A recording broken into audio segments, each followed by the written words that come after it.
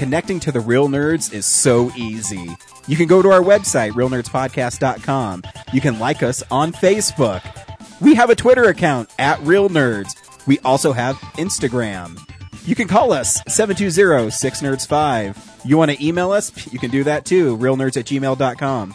Thanks for listening, and enjoy the show. Hi, my name is Paul Caroli, and I host a podcast called Changing Denver. It's a monthly show about our city's physical spaces, how we make them, and how they make us. But it's so much more than that. It's the conversations, ideas, and stories that define Denver's perpetual state of flux. Find more from our team at changingdenver.com and join the conversation on Twitter @ChangingDenver. Denver's changing. We can help.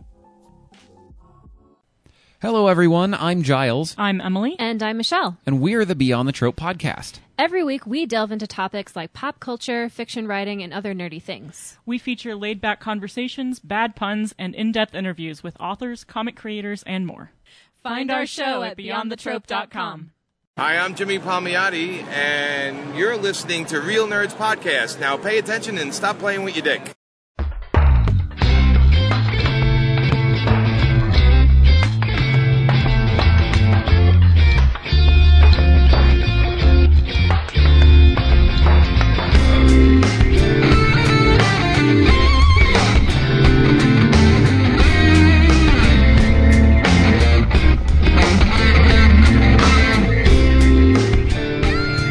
Welcome to the Real Nerds Podcast, unofficially the official podcast.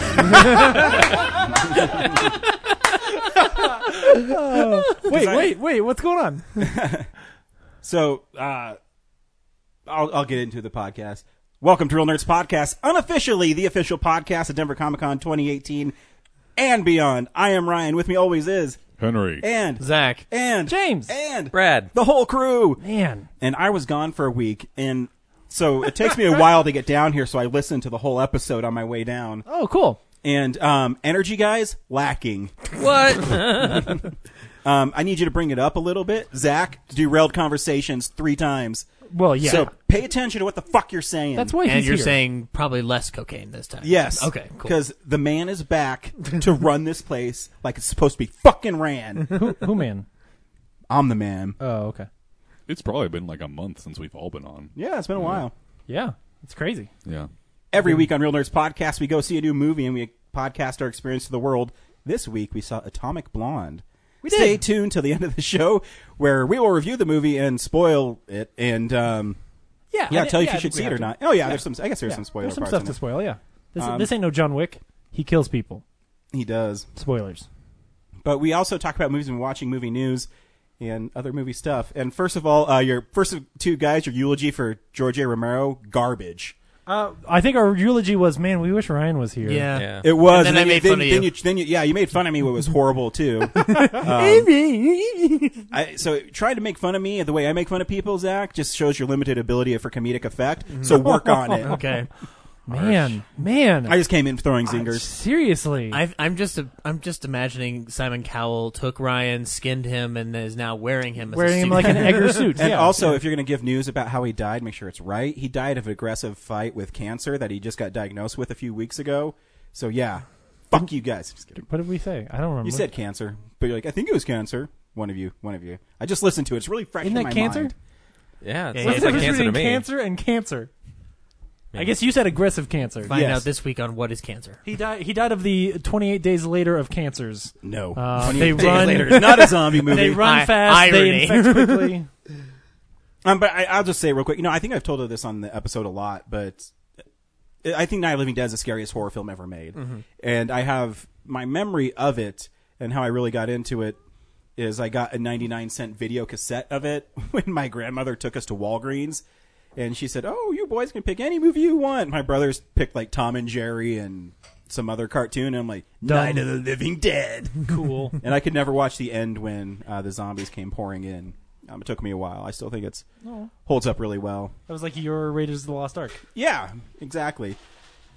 And I agree. One of you guys said something about the Jigsaw trailer that it's way too clean. Yeah, Well, I think said Brad that. and I were both kind Yeah, of it's like like on that. it seems like a corporate Saw movie. It's weird. Yeah. Even I felt that way, and I've only seen the first one and think it's not good. Yeah, Like, 'cause I watched the trailer and I was like, what is this movie? Because the poster's pretty sweet.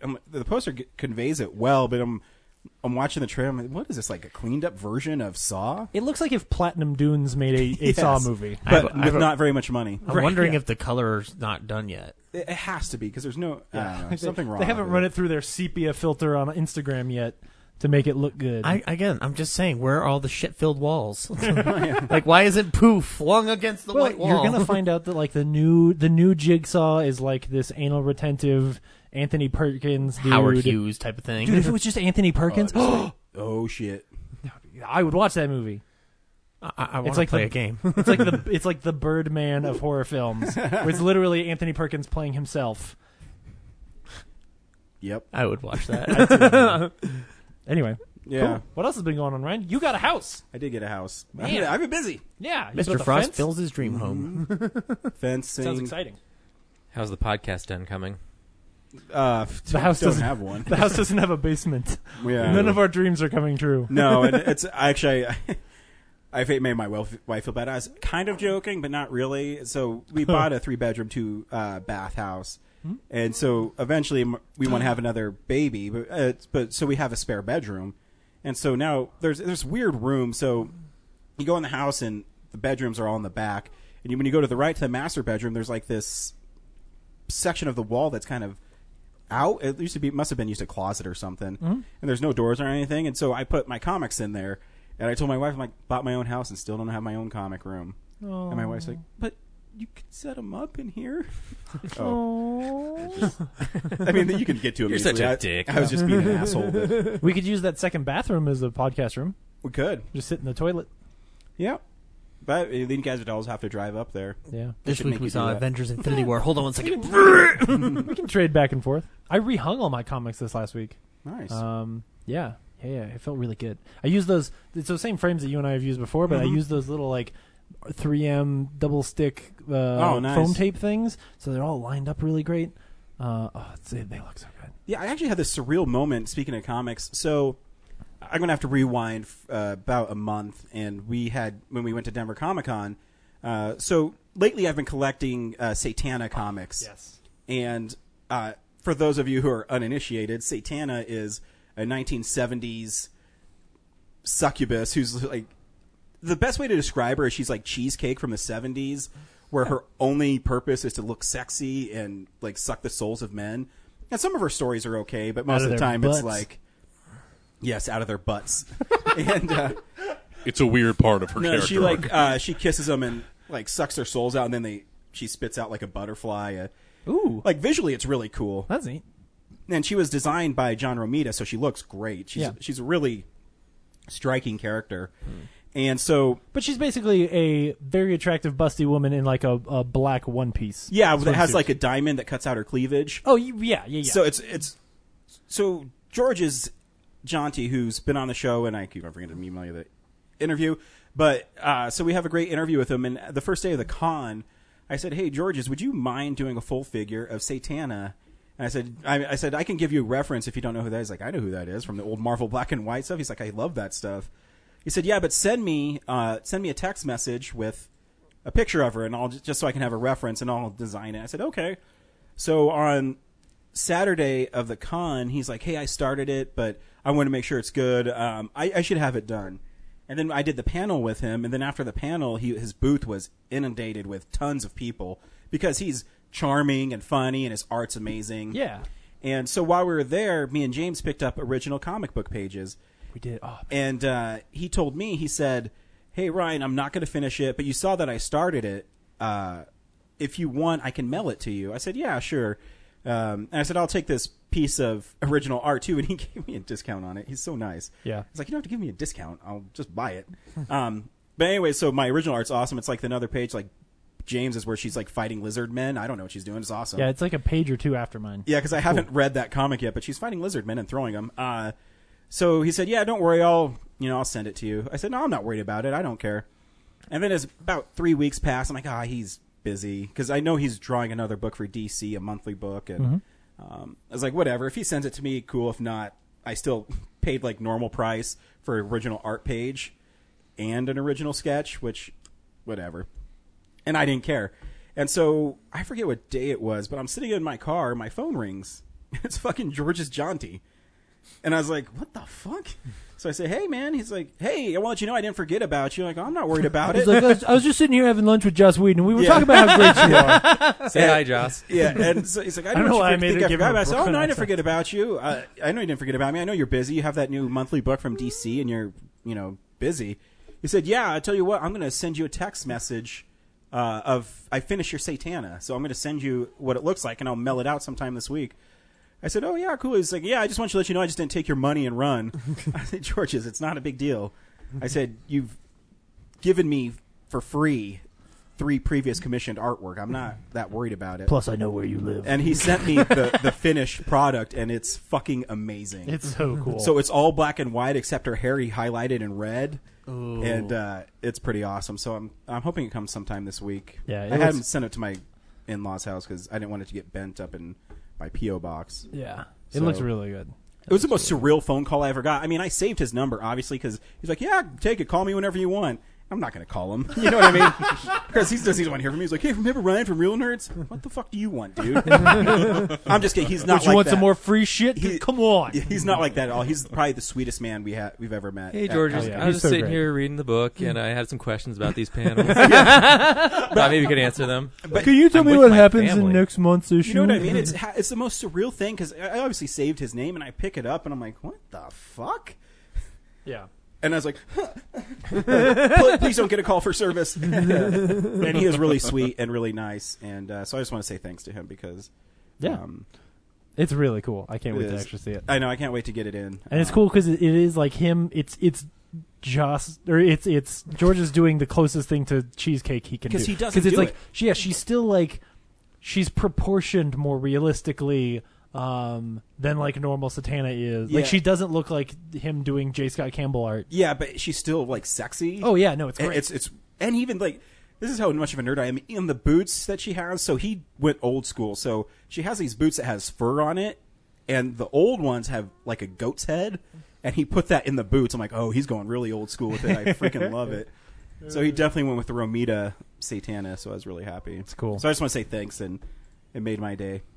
Just imagine while you're on the phone call, you get a call over the police scanner, like, oh my, we got a double homicide. What's that? What's I'm that? talking to Georges. What's that, Ryan? Nothing. Hey, Georges, Can I get Joss's number, please? So yeah, it was a trip because he's such a great guy, and he always takes time to talk to us, and that he thought enough of me to call me and let me know that he didn't forget about me, and the artwork is stunning.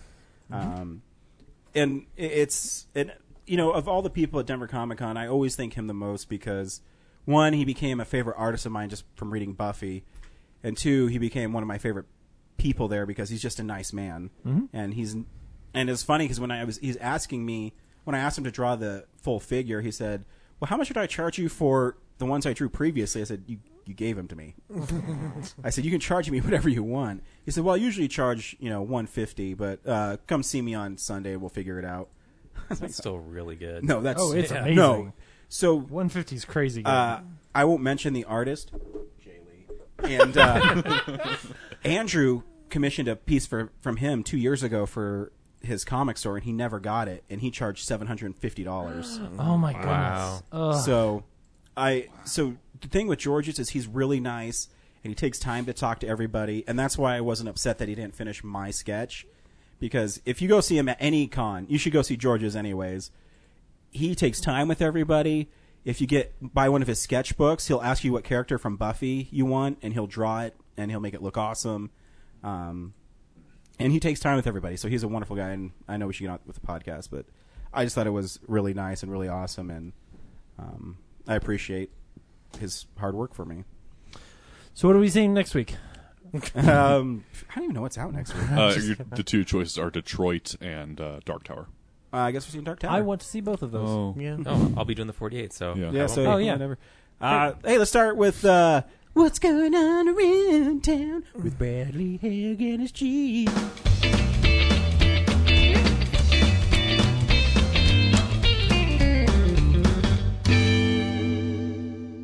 is his Jeep driving him around town? That's why. It's like, Does oh it man, talk to him? Yeah, we it's need like like Benny a the video Cab. intro for It's this. fully automated. I just get in, and the Jeep takes me where I want to go. Yeah, it knows what's going on around town, and it takes you to the next thing. That's right. This is cool. This magical Jeep. So if this goes up in time, please come out to open screen night tomorrow night, 7 p.m. at the Bug Nope. Theater, $5.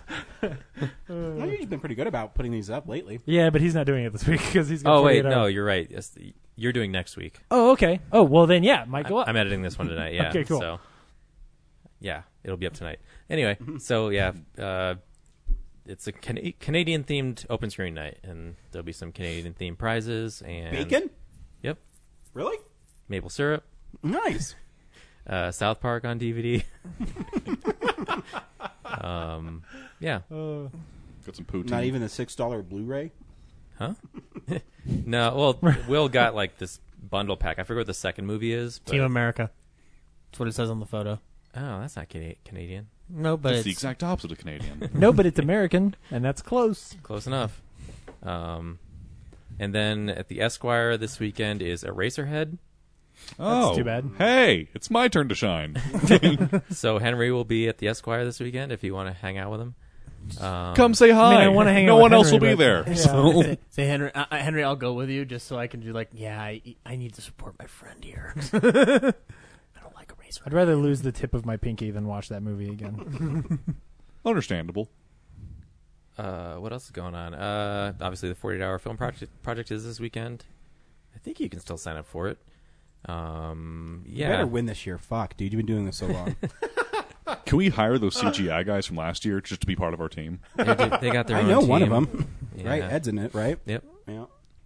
Ed, Will, and AJ, and yeah, they have their own team, so they'll probably three-peat. That Ed is pretty great artist. Have you seen his Simpson cutouts Oh, he's yeah. been doing? They're pretty spectacular.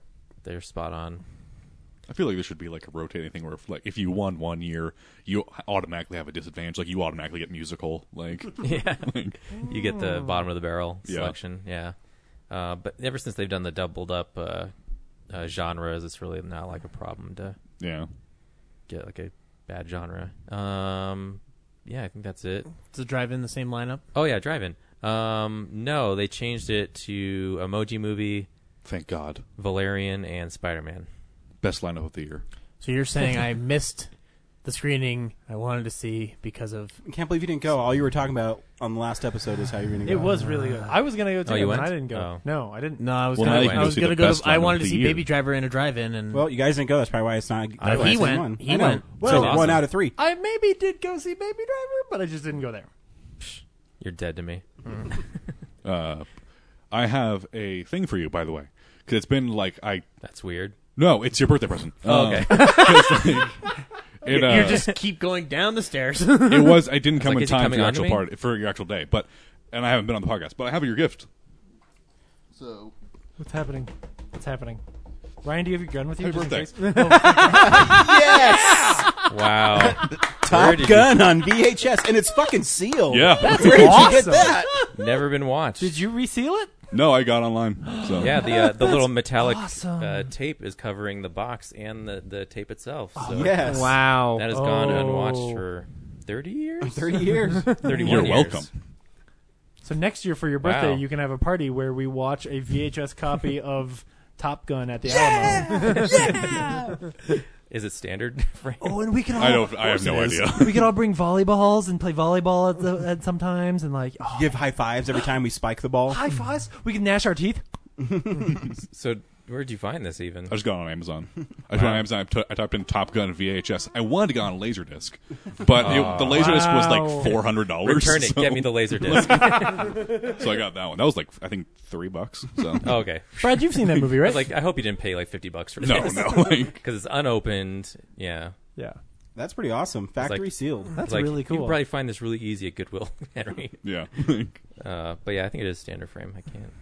Oh, I'm sure it is. Because Cool. at the time that was made, So I'll be that's what missing everyone 25% wanted. of the movie. Or will I? Or will you? Cool. Thanks, Henry. No problem. Yes. Gotta bust out a VHS player and watch it. That's so cool. Have you seen it yet? No, I've never seen that movie. Well, now you can finally see it. The I best know, way I gotta possible. find a The way it was meant to be seen.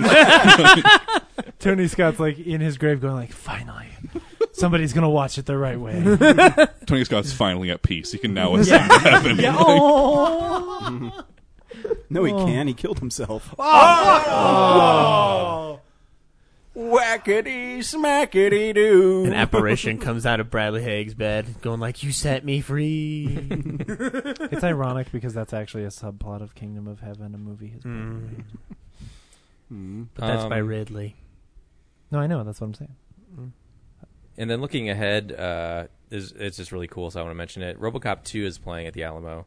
Nice. And you usually don't do RoboCop 2. They usually do the first one, so that's August 18th, and I'll be there. I bought the first ticket to it.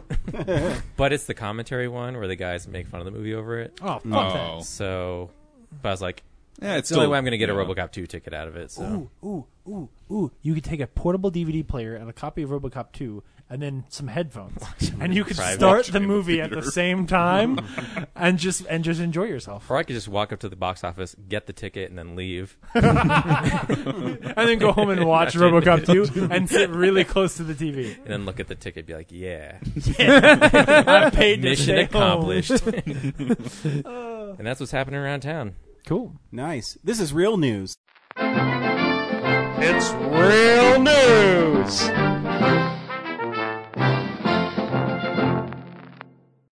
Oh, we're not doing the Alamo? Fuck the Alamo. Wow. Oh. Did you see they got a new paint job? Man. No, I'm just They got a new paint job on the outside or the Yeah, inside? Oh, on the cool. outside. Man. It's this big like community art thing on the back. Do you want me to do the Santa Alamo? Fe. I had it pulled up. Oh, you can if you want to have it pulled up too. Oh, okay. You do it.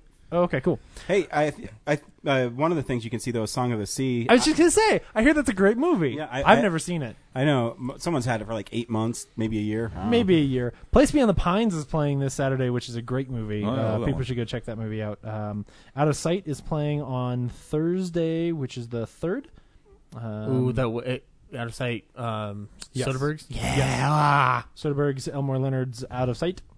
I hope I can make it. And that's all at the Littleton. Sorry, I didn't say that. And then at the Sloan's Lake location, you've got Purple Rain on Wednesday, the 2nd. You've got 8 Mile on Thursday, the 3rd. Can I lose myself there? You could. Okay. You Only Live Only Twice. if it's in the moment. I'll never let it go, Ryan. You Only Live Twice is the Mile High Movie Roast on Should Friday order the mom 4th. spaghetti. In Bruges is also on hey. Friday. That's cool. That's a cool movie. If you've never seen In Bruges, go see In Bruges for sure. And then on Saturday the 5th, they are showing North by Northwest, and they are also showing Moonrise Kingdom, and that's a movie party. So you can get some stuff. They're also showing Creepshow. Sorry, I almost missed Creepshow on Saturday as well. It's a good one. Yeah. Where's my cake, Bedelia? You bitch. Oh, please do the whole show in that voice. Oh, my goodness. Oh, actually, really quickly, because I almost missed this, at the Littleton location Sunday, which we won't record again.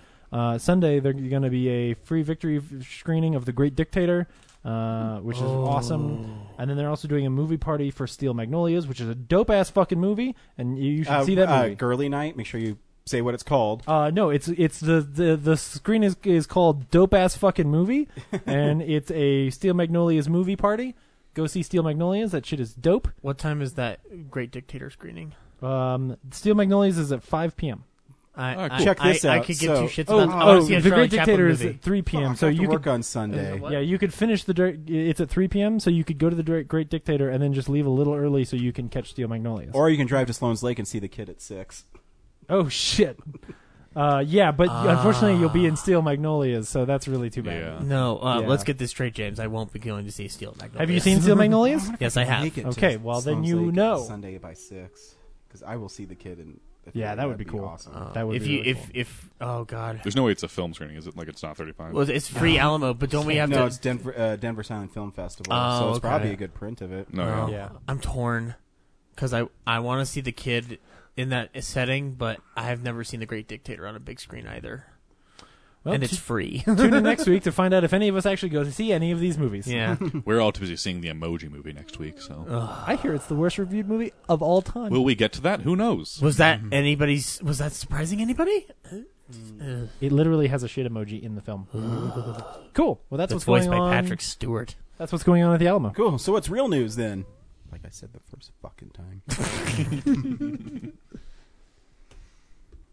More people died this week. It's a bad year, guys. Fucking wave. Sam Shepard died. He was Today.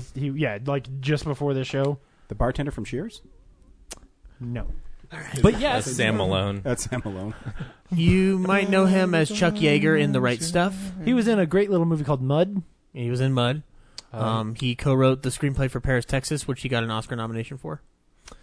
And His last performance was in Bloodline, and I strongly recommend watching Bloodline if you haven't already. He passed away at 73 from complications of ALS. Lou Gehrig's disease. Mm-hmm. Yep. Aggressive Lou Gehrig's disease. Yeah, aggressive Lou Gehrig's disease. Get it right, James. One of my most favorite Dennis Leary jokes is he's talking about Lou Gehrig. And he's like, yeah, Lou Gehrig died from Lou Gehrig's disease. How the fuck did you not see that coming? June Foray passed away this week at the age of 99 years old. Good job, June. She was the voice of Cindy Lou Who in the original animated How the Grinch Stole Christmas, as well as Rocky in Rocky and Bullwinkle. Rocket J. Flying Squirrel. Actually, I know her most as the voice of the granny from Looney Tunes and Witch Hazel. So. I found this out though. She wasn't, and I should have known this. She wasn't the first granny. She wasn't. The first one was B. Benaderet. Yeah, but she. I think but she kind of she consumed the role. Yeah, later on. I think she kind of took it a little farther. Yeah, because she has such a distinct voice and she is such a wonderful performer. Right, and but Witch Hazel was all her own. From Witch the get-go. Witch Hazel's great. Yeah, I love Witch Hazel. Like those. If you get the platinum Blu-ray that has a complete Witch Hazel on it, fuck you. You got it for $15 in high definition. $15 at Best Buy 3 weeks ago. I think what many people don't realize about June Foray, which is amazing, is that she was one of the many people who was behind the campaign to get a Best Animated Feature Oscar category. Mm-hmm. Oh wow! She spearheaded that campaign like crazy, and in addition to that, she's been very active. She was very active in getting a lot of stuff done for the animation community in terms of like legitimizing the art form in the eyes of adults, I guess you would call it. Cool. She's very, very talented. She worked with Mel Blanc. She was in radio. She was on Jack Benny's program. She was on Armis Brooks. She was on like the whole gamut. Like she had a full life. She was a very talented lady. Yeah, she will definitely be missed. I was sad. I watched Rocky and Bullwinkle that day. I was sad. The actual cartoons. The actual cartoons, the Jay Ward cartoons from the 60s. The one with Keenan and Kel in it? Fuck you. Although she's in that movie. Oh, cool. She plays Rocky Squirrel in that movie, and cool. Animated Natasha, and I think narrator's mother. Cool. Yeah, that's awesome. She worked until the day she died, from what I heard. So, and then finally, Disney legend Marty Sklar died this week. He was many things at Disney. One of the last big things was he was the VP of Imagineering for 15 years, something like that. Hell of a talent. Yeah, he was a guy who literally learned firsthand from Walt Disney how to be creative and build Disneyland and Disney parks into awesome stuff. So step one, build Epcot. Yeah, yeah. So anyway, but he was 83. So again, good run. for him, man. Like that's a guy who did a lot of shit in his life. And it's cool when you're like someone who can leave a mark. You go to the parks and he's everywhere. So yeah, good for him. Yeah, one of the quotes called him the Jiminy Cricket of Walt Disney, the company. Aww, that's cute. Yeah. Anyway, and always let your conscience be your guide. That's not the last person. Give a little whistle. Oh, who else died this week? Jeanine Moreau. Who? Jeanine Moreau. She's a very extremely famous French actress. Yeah. Oh, okay. Yeah, she worked with Orson Welles, and Orson Welles said that she's the best actress to ever live. Oh. And did she just give up on life? French joke. Wow. Yeah. Cool. Yeah. What'd she die of? Old? Okay, Ryan, I'm she was take you out in the back. So. Okay, yeah. Again, good for her too then. Yeah. Great. So, Man, yeah. If you want a recommendation for one of her films, The Lovers is my favorite of hers. So. Cool. Rebecca Blunt may have also died this week, though who could know because she might not exist. There's a rumor this week that the woman who wrote Logan Lucky which is the widely critically acclaimed new Steven Soderbergh movie, might not actually be a person. I just think that's cool. I'm excited to find out doing that for years. who wrote Yeah, that. because I his know. cinematographer is himself. I know. It's great. Isn't his editor like himself as well, but he credited someone else? I He not makes for good all movies, of them, but he's I a think weird some dude. of them. I know. I'm Here's this convinced. guy. He's the kind of guy you expect him to make like artsy Darren Aronofsky kind of movies, or to go super weird like Side Effects. What's his face? But yeah, no, I mean, but even Side Effects is like just not a great thriller. You know, like it's not artsy and dumb and broken. You know, it's not Inherent Vice. Sorry, it's like it's trying to be a good movie. It's just weird, yeah. And then he does this kind of shit, and you're like, "What is your deal?" Yeah. Like, He's a very interesting person. yeah, Yeah. I think it's great. I think it's entertaining as hell. I'm 100% convinced that he secretly directed Magic Mike 2, because the person who directed that has been his assistant director for every single film he's made since like his Really? first film, and Magic Mike 2 looks identical to and it could just be because he's like the assistant director, but like it's so similar to like what it is that Like it Spielberg wouldn't, really directing Poltergeist. Yeah, it wouldn't surprise me. I if know that was was one of discussed those. more this week as well. Yeah, that little Yeah. nugget. I believe it. Me too. I don't know. I don't want to believe it, but You know what I do want to believe? I want to believe in more Olympus Has Fallen movies.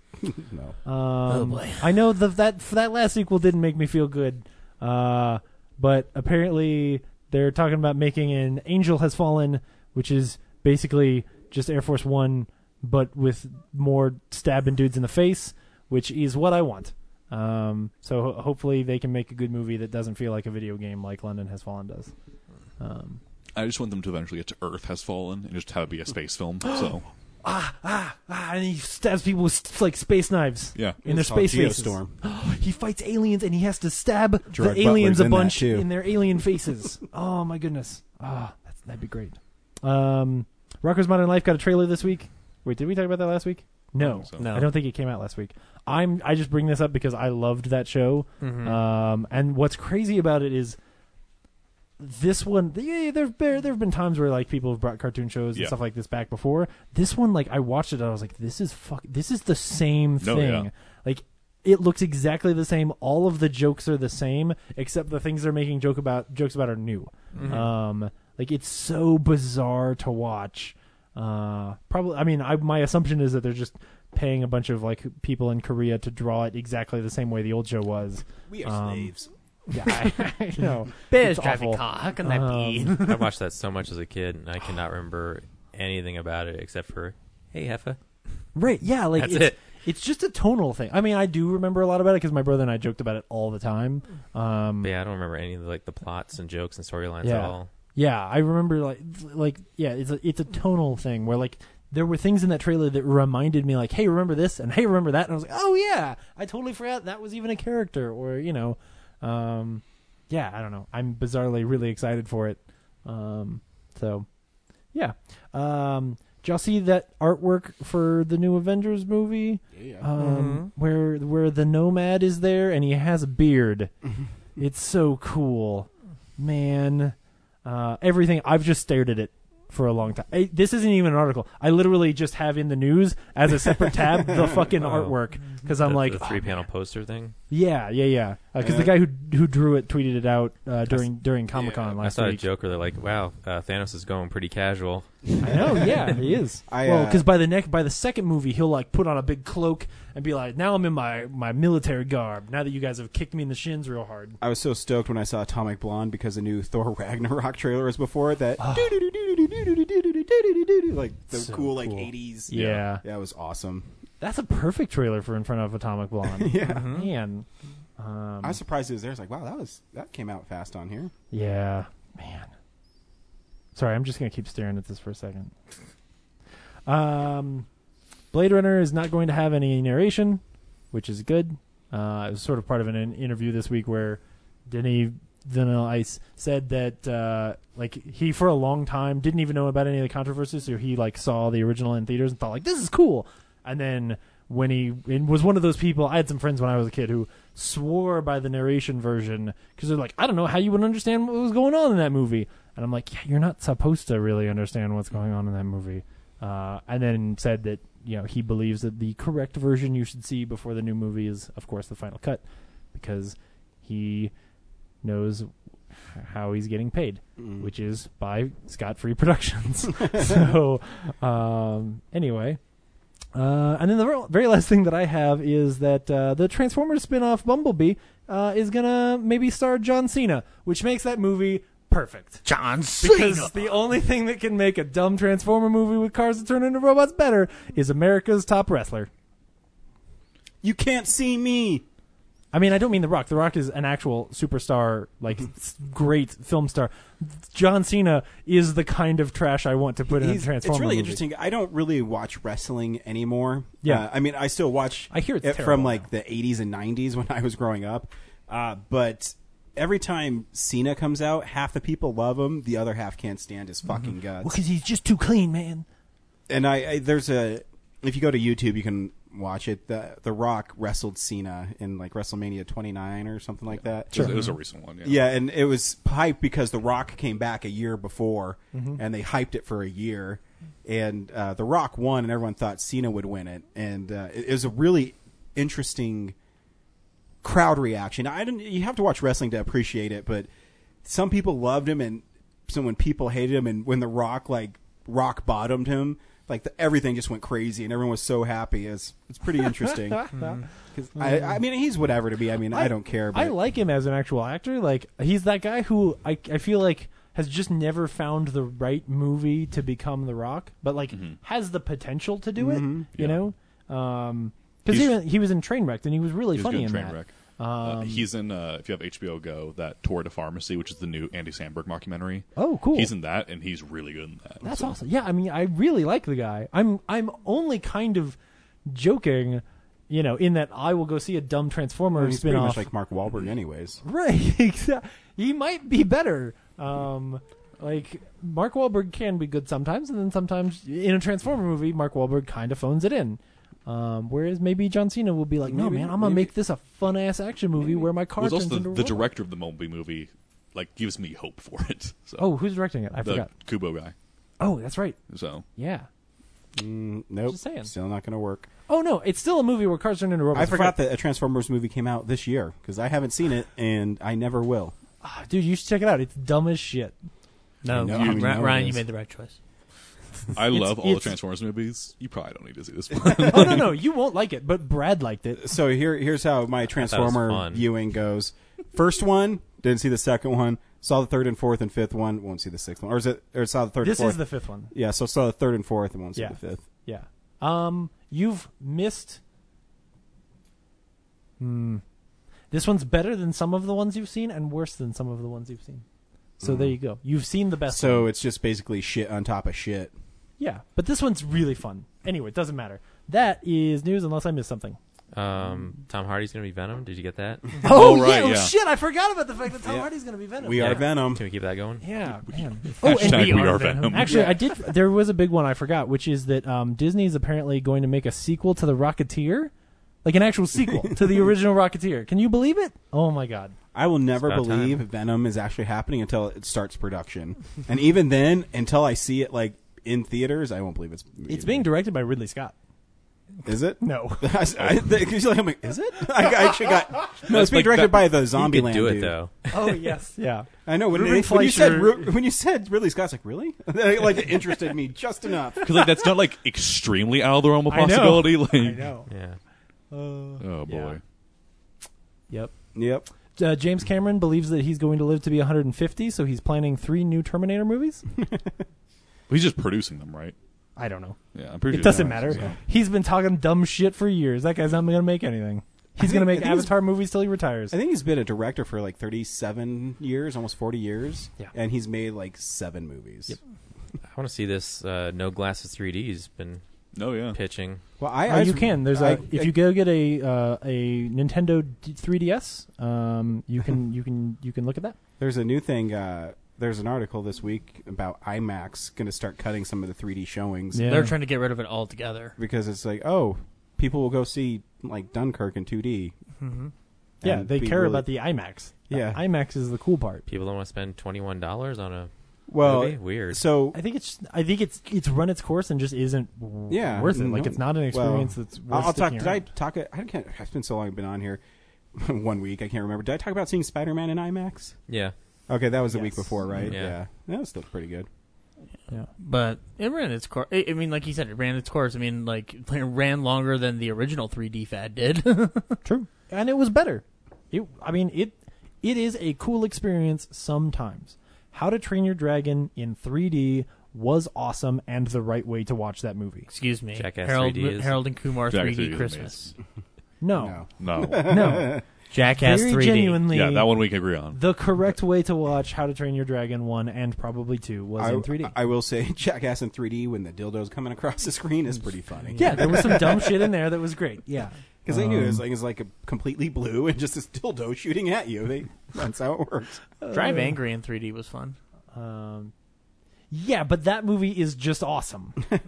That movie, yeah. Piranha 3D. I think I saw Mad Max Fury Road in 3D.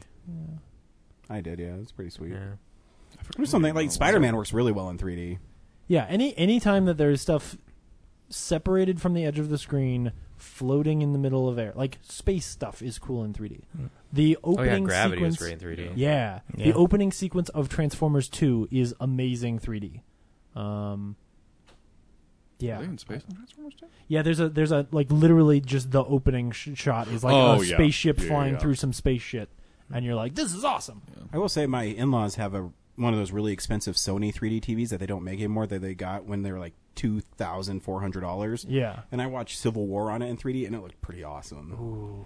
Because if you black out everything, I mean, the screen is like 50 inches, maybe 48. So it's like this. And, Yeah. I mean, it adds depth. I mean, it was pretty amazing in 3D. But they're not making 3D TVs anymore. So Right. Still I think making the 3D 3D Blu-rays, though. I think 3D works if the director and the cinematographer know this is the 3D film. Yeah. But it's so often it's just like it's an add-on that just doesn't work. Yeah. So. Hey, Blu-rays come out on Tuesday, which is tomorrow. We're doing this late this week. I wonder if there's any 3D Blu-rays. Probably.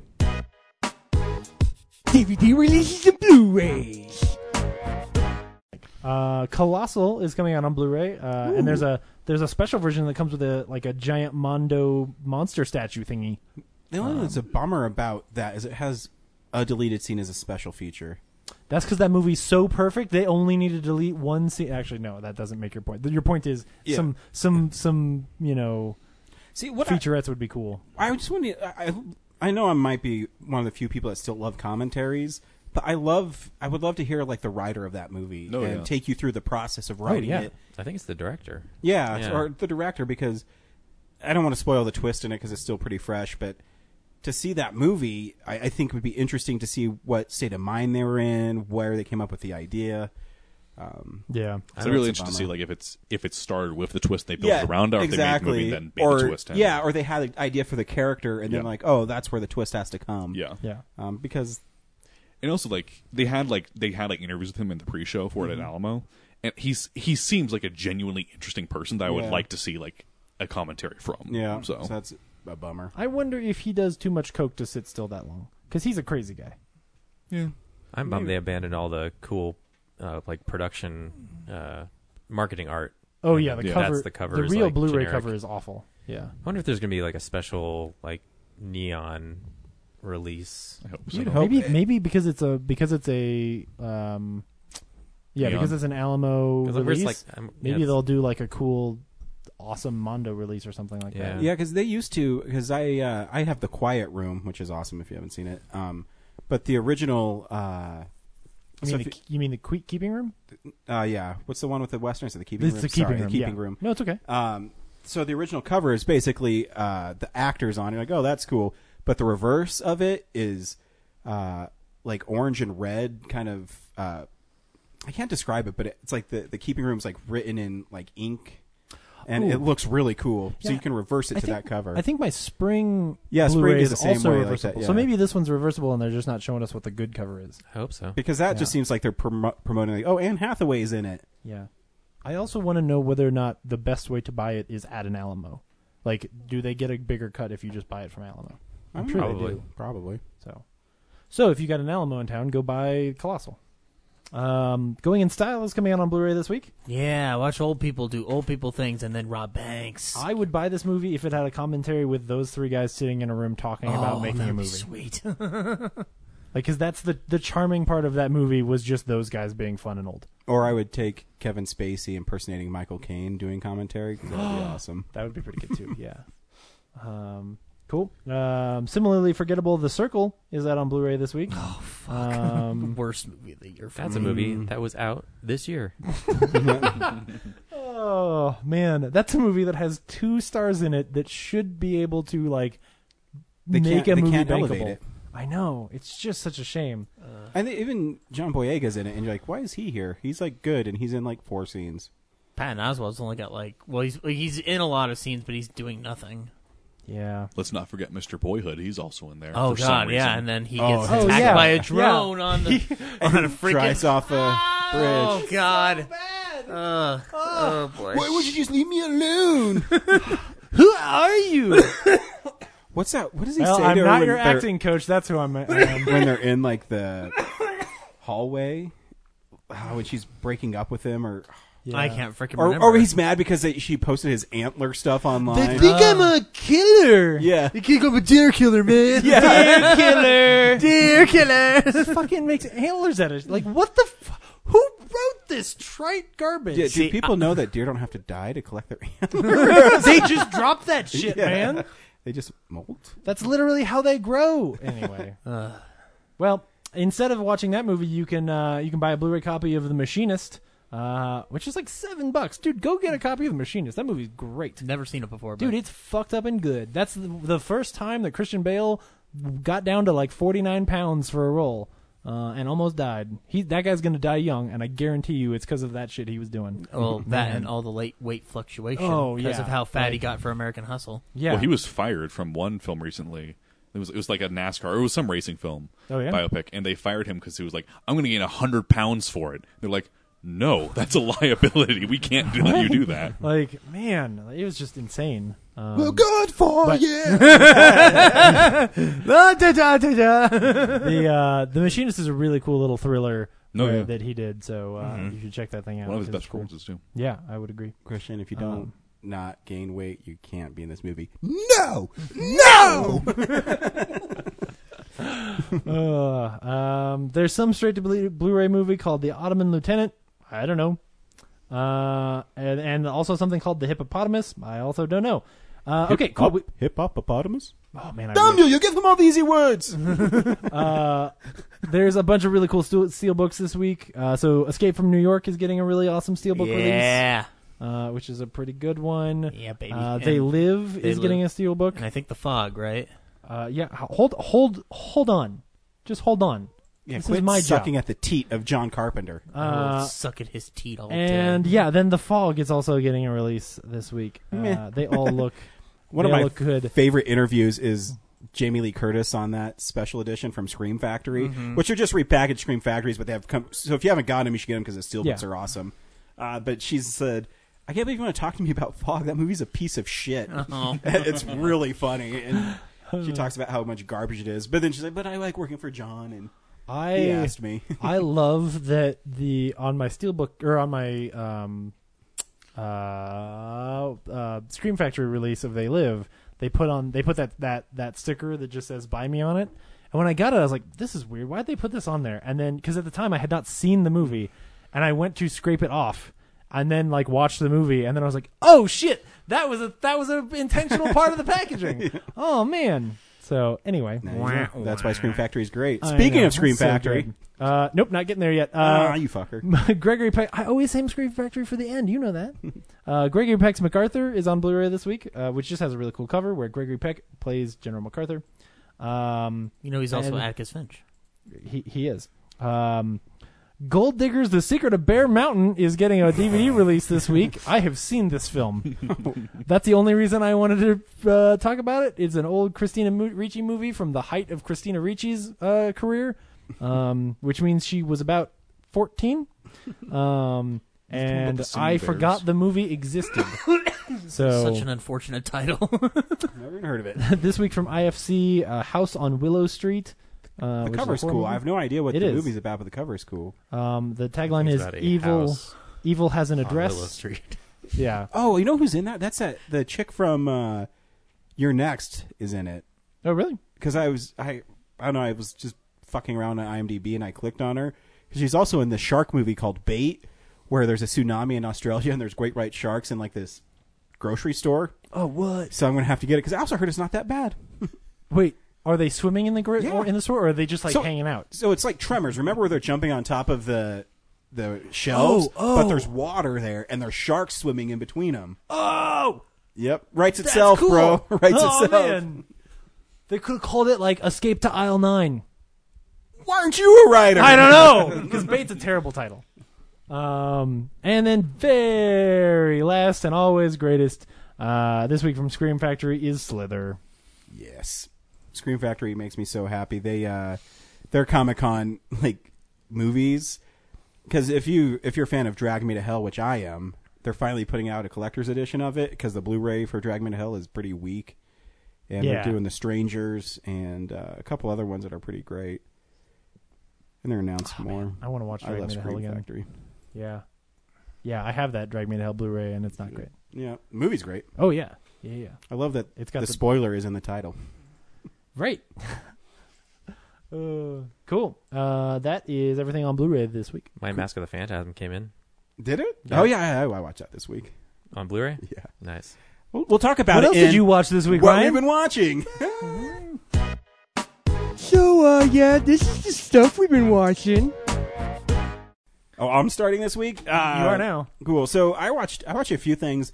Because I was moving, it's hard for me to watch a lot of stuff, but I kind of caught up on some things. I rewatched Kong Skull Island, which I think is pretty fun. It might be one of the most fun I had watching a movie this year, and watching it again. More than Spider-Man Homecoming? No, I said one of. Oh, one of the 50 most fun times he's had in the Yeah, because I think the movie's actually pretty fun. And, I mean, there's really cool parts where they release toxic gas and Tom Hiddleston's just slicing these bat things in half. Oh, yeah. And then when he gets to the end, he takes off the gas mask anyways. I'm like, I guess it doesn't matter that much. And yeah, it's really just green smoke. There's nothing bad about it. I mean, but the effects in it are amazing. Yeah. So that movie's great. And they have some cool special features on it, how they designed the creatures and things like that. I watched Batman Mask of the Phantasm, which I haven't seen in a long time. And yeah, so The Dark Knight I still think is the best Batman movie. That one's really close because I think the mystery in it's really interesting. And having read Batman Year One since I saw it, I'm like, oh, that follows kind of the same beats of Batman Year One because it delves into Bruce Wayne becoming Batman. And the Joker's really great in it. Mark Hamill's great as a Joker. What a photo op! The councilman and his wacky pal. Yeah, it's and there's some like sexual innuendo stuff in there that's great. The Joker has this like bot that's chopping stuff in his robot wife. Yeah, he like smacks her on the ass. And he's like, I'm pretty good at turning you on or something like that. But it's great. And that movie it didn't get a big audience, but Kevin Conroy as Batman, it's really great watching him play Bruce Wayne and play Batman because I think it's an amazing transformation from the two characters. Because in this one, he's dealing with losing love, and you never see Bruce Wayne deal with that. And then it haunts Batman throughout the course of the film. And I won't spoil the ending of the film because it is pretty shocking if you haven't seen it before.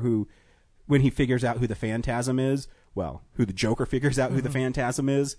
And it's dark. The Phantasm's going around killing people. And Batman's trying to solve why the Phantasm's killing people while he's also dealing with the conflict of losing someone he's loved. That ties into his parents. And and that's when I didn't mind the rehash of the parents' death. They didn't really show it, but it's him struggling with it. Yeah. So his internalization of the pain is really great. And it looks great on Blu-ray. I like. Have you watched it yet?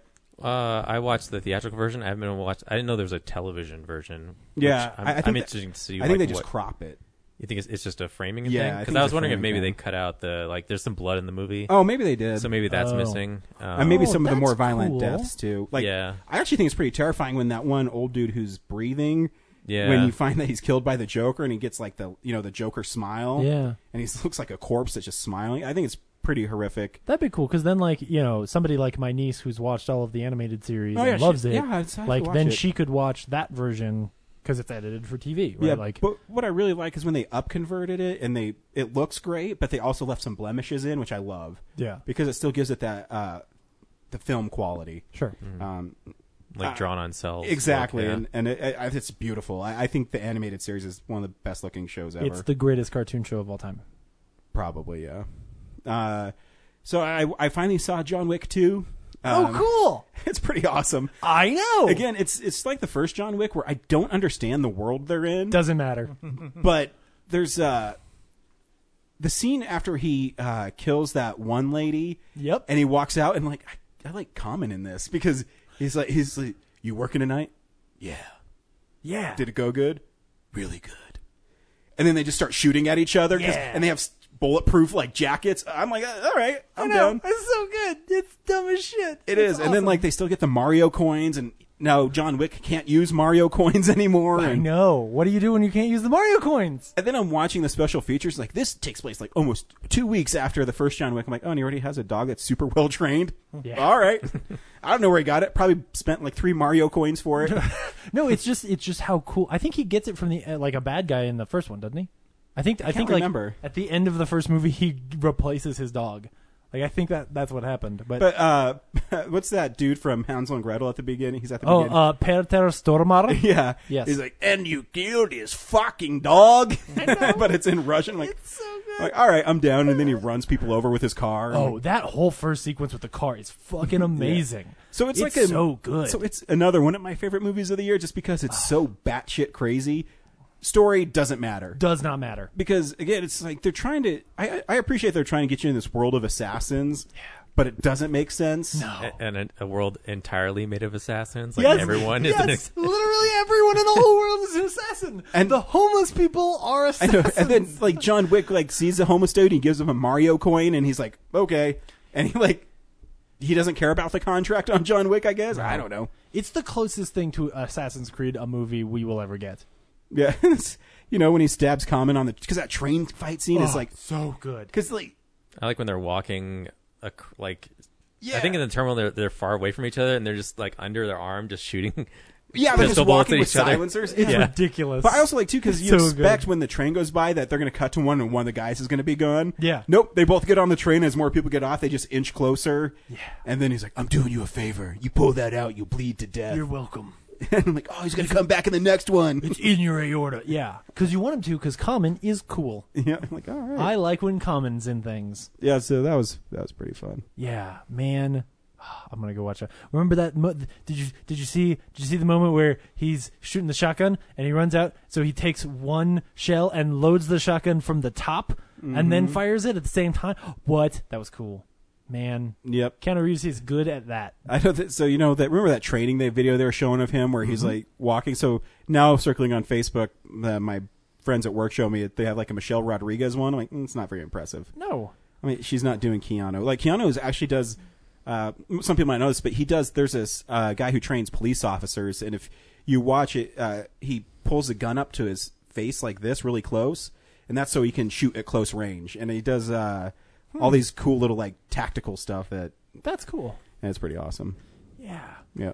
Yeah, because he does. He keeps doing that thing where he moves the gun back and forth, like he's checking the. Like if he turns it a different way, someone will appear. I know, and what I like too is like, oh, he's doing press checks. So like when you load a gun and you rack it, you pull it back a little, slide back a little bit to make sure there's a bullet in it. He does that throughout the movie. Like, oh fuck, yeah, he's doing real shit. Yeah, it's awesome. It's so cool. Oh man, that movie's great. Yep. Yeah, that's why I watched this week. Cool. Henry, what have you seen lately? Okay. Well, I've been watching a lot of Richard Gere films because I'm doing all of his filmography. I'm not going to say much about it because I'm just going to do one long article. Once I finish, I have like 3 films left. Sweet. So, but I watched. I discovered King Vidor, and I'm watching his films now. Okay. Who is that? Zach, do you know him? King Vidor is a filmmaker from the silent and then eventually the talking era. He has the record for the longest career of any director in history. Snap. He made his first film in 1915 and his last film in 1980. So. Yep. And he made 8 films. No. 3. But I watched 2 of his Stop films. disrespecting history, guys. No, that was more of a James Cameron joke, if anything. I watched 2 of his films. The first being The Big Parade. That's a good one to start with. Yeah, and it's is that the first one of his you had seen, or? No, I know, just heard of him until like recently. Okay, yeah. So they added like 11 of his films to Filmstruck, so I just worked my way through it. Okay, good. But The Big Parade, it's good. It's probably my favorite World War I film. It's about this really rich guy who gets drafted and goes to war. He then falls in love with this. I think it's an Italian woman, maybe a French woman. I think it's French. Yeah, he falls in love with this French woman, and then it's basically how he discovers the horror of war. So, but it's really, really, really well done. Especially for it's a 2.5 hour long silent film, but it actually kept my attention. So, which is rare. I would put it in contention with All Quiet on the Western Front as one of the best World War I movies. Yeah, and you can tell that one is very much inspired by this film. Yeah, so, cool. Very much so. And then I also watched Hallelujah, which The Big Parade is notoriously the most successful silent film ever made.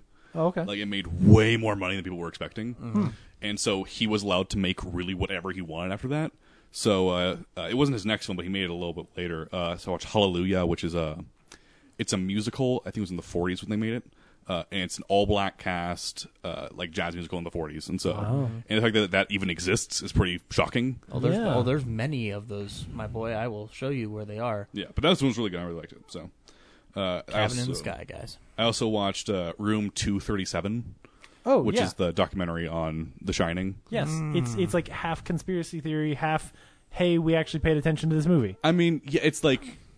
Because you've got cool stuff like, hey, notice how he turned all the cans this way? That's intentional. And you're like, yeah, it is. And then you've got that weird lady who's like, notice how this room doesn't have windows? Yeah. You're like, no, lady, that's not a thing. Yes, it's a set. Like, come on. It's...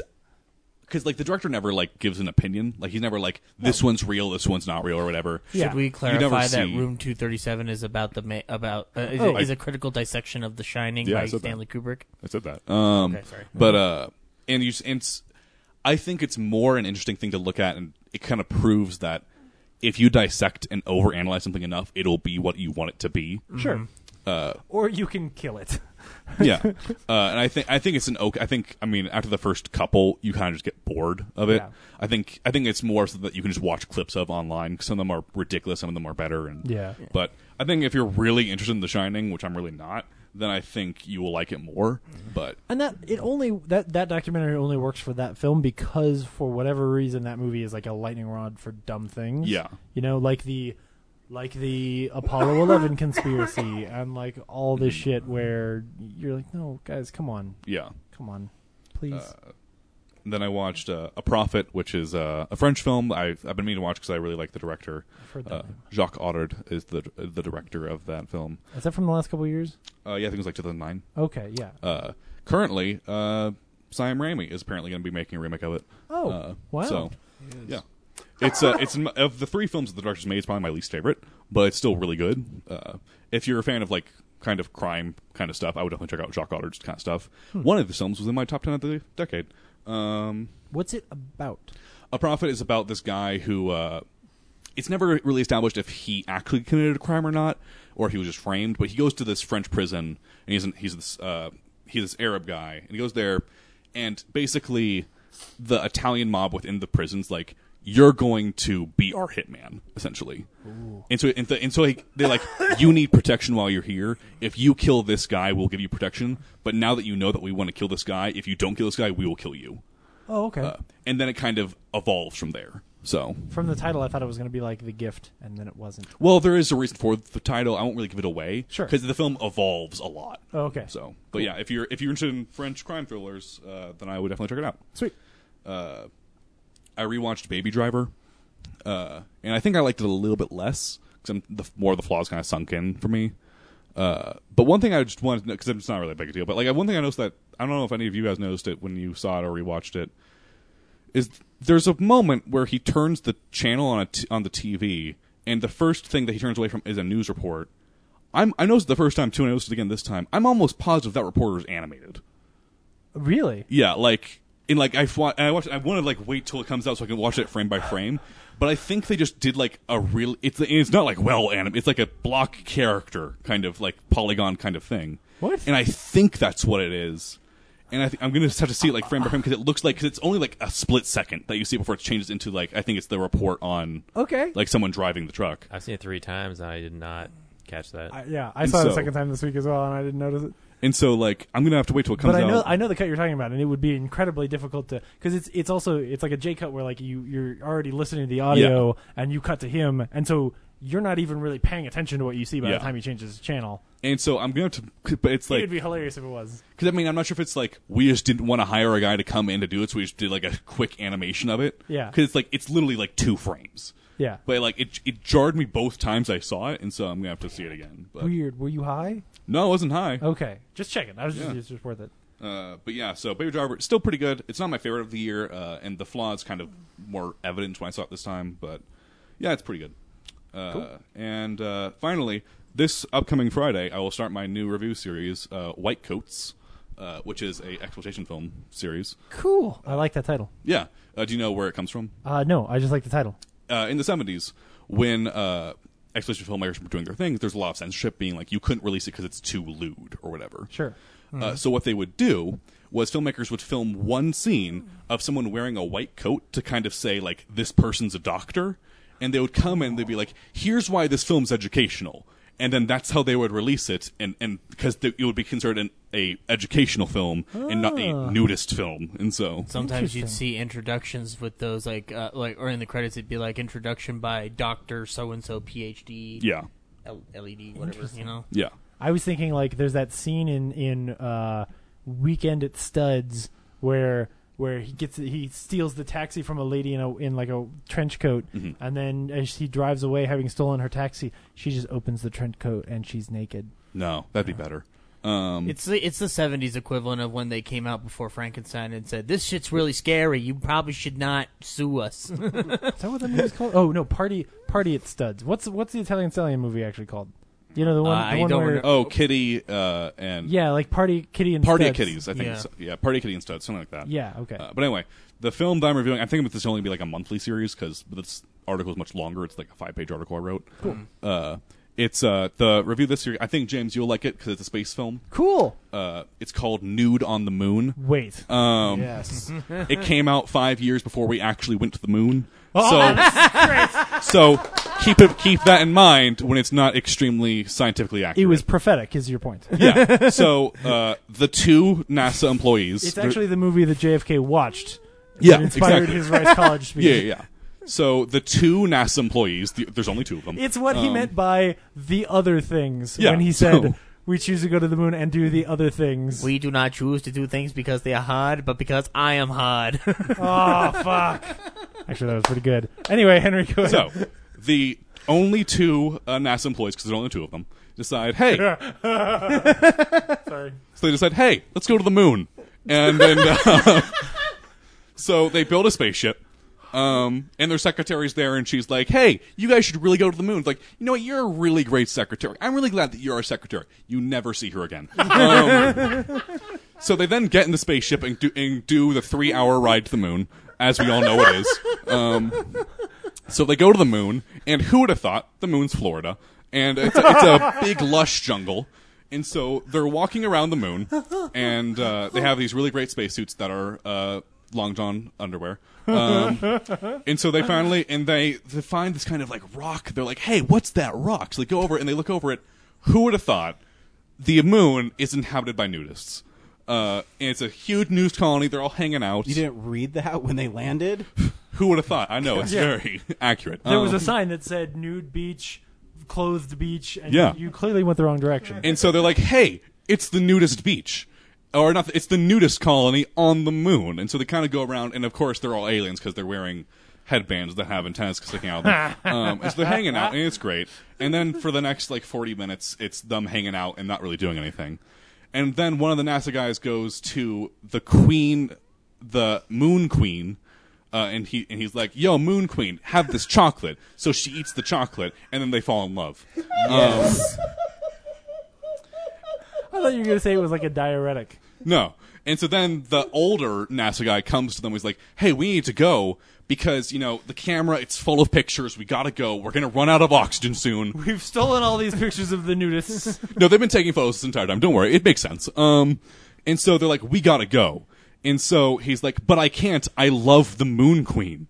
And he's like, which they've known each other for maybe 5 minutes now. This is when the conflict is introduced to them. Yeah, and he's like, I'm not going to leave. I'm going to die here with the Moon Queen. And so then the Moon Queen in her... Wait, but do the moon nudists have oxygen? No, they're aliens. So he's going to die on the moon. Yes, because he wants to be with Moon Queen. Because he can't stick around because he doesn't have enough oxygen. Yes. And so... This movie's got flaws. Yeah.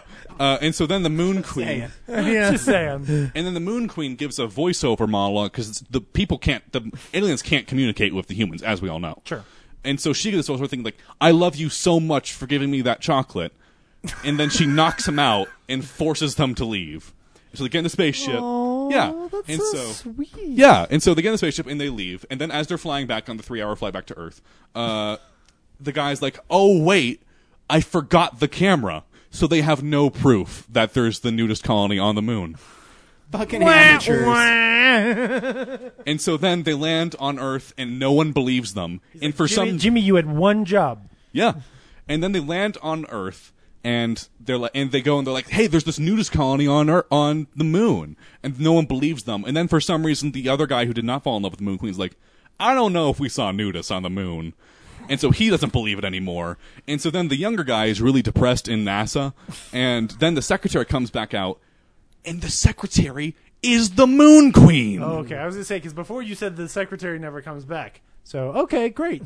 So wait, so does that mean that he may have just had dreams about the secretary being naked? I mean, maybe. Is he sexually harassing his coworkers? Well, he then, once he sees, oh, wait, because he recognizes those breasts anywhere. He's like, oh, hey, it's the Moon Queen. He then jumps up and then profusely makes out with her. Which, if this was not the Moon Queen, that's sexual harassment 101. How does one profusely make... Never mind. So none of the astronauts felt like spending the time it takes to watch The Dark Knight Rises to go back to the moon to get the camera? I mean, apparently... Well, for some reason, they were like, and we're never going back. And so, maybe I missed a line where they explained that, but like... It's only a 3-hour ride. It's only a 3-hour ride. You would think. They don't have any free 3-hour things coming up in the near future, man. Because their schedule's booked. If they didn't come back with all that good porno to sell, they didn't have enough money for the budget to go back to the moon, guys. Mm-hmm. Yeah. Like, this was all Little about... did we know that NASA's funded by pornography. Right. So, but yeah, nude on the moon. So yeah, that's the first film. Do you own this? No, you can watch it free on YouTube. So great. Yeah, but yeah, I'll do this once a month. The article that I wrote goes way into detail on pretty much everything in it, making some wild accusations about the film. So, but yeah, excited. If you want to check it out, it's on YouTube, and if you want to read the article, it'll be out Friday. So yeah, cool. Zach, what are you watching? I wish I had watched Nude on the Moon. I might. That sounds like the most amazing thing ever. I did watch a space movie, though. So I finally saw Interstellar. Oh, good. After, all right. Probably 3 years of sadness, of depression. I didn't actively avoid it. It just never popped up on my radar. But so I watched it. And I was telling James this earlier. I had at the beginning of the film, I'm kind of like trying to figure out, like, okay, is this the present or is this the near future or what? But like, it kind of like the importance of that goes away within 10 minutes when you start like seeing everything take place. I mean, the stuff with McConaughey and his kids is charming and whatnot, like how he interacts with Murph. The scene in the school is great where they're talking about like essentially how these kids are being dumbed down by like lack of scientific knowledge. The movie itself, like I thought it was very well constructed and like it's a really fascinating space adventure. I would kind of model it like as a 2001 type of adventure, so it's more of a thinking man's space movie and not a space adventure per se. And I loved. We've all seen it here, right? Yes. Matt Damon's character appearance was shocking. I listened to the podcast and I've never seen it. Thanks, Zach. hey, it's been a couple of years. It's been 3 years. And the internet is full of spoilers. Yeah, so, but Matt Damon popping up was surprising, but then his character turn was even more surprising. And I liked the ending a lot. I thought the ending was very touching, very heartwarming. I cried. So I really liked it. I highly recommend y'all check it out. I wish I had checked it out in IMAX. I regret that. I also watched a shit ton of Simpsons. I think I went through seasons 3 and 4 like over the course of 3 days. I think season 4 is my favorite. Is that the one with the witness relocation program? No, that's season 5. Season 5. That's season 5. Then. Season 3 had. I love the episode where it reveals like how Bart was born, because it's all set up by a pregnancy scare that they're gonna have a fourth kid. I also really liked the Mr. Plow episode. I obviously it's got the late great Adam West in a very prominent role. The Homer the Colonel, which is one of the few episodes that Matt Groening himself wrote, where Homer falls in love with that country star, I think is really Lurleen Lumpkin. Lurleen Lumpkin, yeah, which I think is a very well written episode. All of John Swartzwelder's stuff is still amazing. It's some of the best writing that has ever graced television or film, for that matter. I mean, like he is a genius. Although he may not exist, guys. No, he's a hermit, and they call him up periodically for. They called him one time finally in the season 10 commentaries, and they got him on phone where he's cooking steak, and at the very end of their little brief interview with him, he said, "It's too bad this isn't John Swartzwelder." And then he hung up the phone.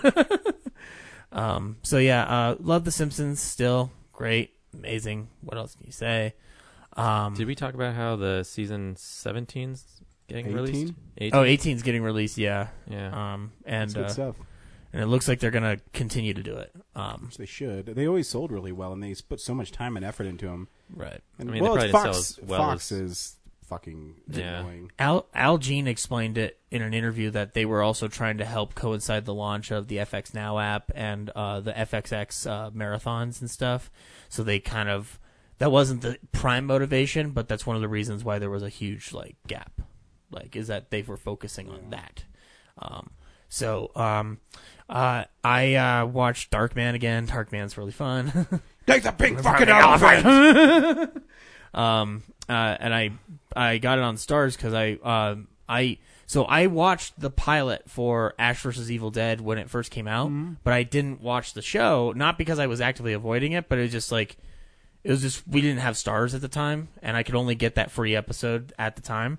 So I bit the bullet and got a Stars subscription for myself, and I watched the first 3 episodes this week, and it's really fucking funny. It's good. Oh God, I fucking love it. I want to talk more about it when I finish season 1. Like I said, I can't believe that show exists, and there's a 3rd season coming out. I know. It's like, wow, there's so many hours of Ash now. It's amazing. I watched Austin Powers again because it's 20 years old now. Apparently, I forgot about that, and I think that it's weird because I'm a bigger fan of The Spy Who Shagged Me, which I also watched this week, but I think that first one is actually a smarter script. I think it's a way smarter script. The second one is funny, but it's also it's hindered down by some of the jokes already been done before, and then these new jokes that are funny, but they're not as funny as some of the other stuff. I think what's clever about the first Austin Powers is not necessarily that it's spoofing James Bond, but it's spoofing 60s swinger movies in general, like in Flint and stuff like that. It's a period of time that Mike Myers clearly is influenced by. There's stuff like the Burt Bacharach stuff is that's definitely not a James Bond thing, but you get that that motif with it. It's great. I think I said it a couple weeks ago. I still think Seth Green has one of the best readings in any movie ever. Just expect me to have a relationship with you. I hate you. I just love his reading of that line. I think it's brilliant. I love how it's he's got Vanessa at gunpoint, and then Powers grabs Scott and says, "Looks like the tables have turned." "Oh, go ahead, kill him. See if I care." What? You just gonna let him kill me? I hate you. Or Scott line, "I have a gun in my room. I'll get it. We'll both shoot him together." Oh, that one's great. Sharks with freaking laser beams attached to their heads. But like I said, I also watched the second one, and even though I said what I said, the second one brings back a lot of memories because that was the first Mike Myers movie I ever saw in a theater. And I saw it like opening weekend, and like amongst the trailers we saw for in front of that movie were American Pie and I'm trying to think of the other one. I think it was maybe one of the. It's something called Just Visiting. It was like a weird, like time travel movie that I really want to revisit now that I have the brain power for it. But last thing I watched this week was rewatched Wayne's World because it was on in my Amazon queue. One of my favorite movies ever. It's sucking my will to live. He does this every Friday. Stop torturing yourself, man. Live in the now. It's one of my favorite movies. I fucking love that movie. Use coffee and cruller but the thing, like, though, it was weird because now knowing you, because you're a cop, that first scene where they're going like, I smell bacon. Do you smell bacon? Bacon, pork products. You know, I should give cops a hard time when I was a kid, Campbell. And I love Ed O'Neill's cameo too. Yeah. Oh God, like, why is it that when a man is sent to war to kill a man, it's considered heroic, but when another man kills another man in the heat of the passion, it's considered a crime? Whoa, what are you doing? Only Garth and I get to talk to the camera. That's great. So yeah, that's all I watched this week. It's such a clever script too because they break the fourth wall continuously throughout it. Mm-hmm. And the movie's so goofy, and they have a bit with Chris Farley when they get through the Alice Cooper concert, and he's talking about how Mr. Big is like this huge record producer, and how he only gets this one channel. It's the only channel he watches in his limo. And they stop and they look at the camera like, You know, for security guard, he had a lot of information. You have to wonder if this will pay off at some point. And it literally is the end of the movie. It's way more clever than most Saturday Night Live movies. Yeah. The Scooby-Doo ending. That's all I watched this week, like I said. Brad? I got skipped. I guess you're jumping over to me. Man. Well, so you were introducing everybody, so now you're stuck at the end. No, that's okay. I'm good. Here's a little curly cue of the Dairy Queen ice cream. What? Yeah, at DQ, they have to put the curly cue on the top. Yeah, okay. I watched the Glow documentary. Oh yeah, cool. And so it was interesting to see like what the series took from real life and like seeing all the little details that became what they are in the show. Yeah, like Mark Maron's character and where he kind of comes from. It's Mark Maron's is not point for point. Right. But like the background is there. Yeah, there's a lot of things that are just like, okay, that's a really cool way that they took that real thing and then made it work in the show. And you know, all the different characterizations of the different wrestlers and what they become. I'm trying to remember the name of the wrestler. I think it was like Lady Samoa or something like that. I forget her. But her story is actually touching. Like by the very end, like. Well, yeah, like she really she was.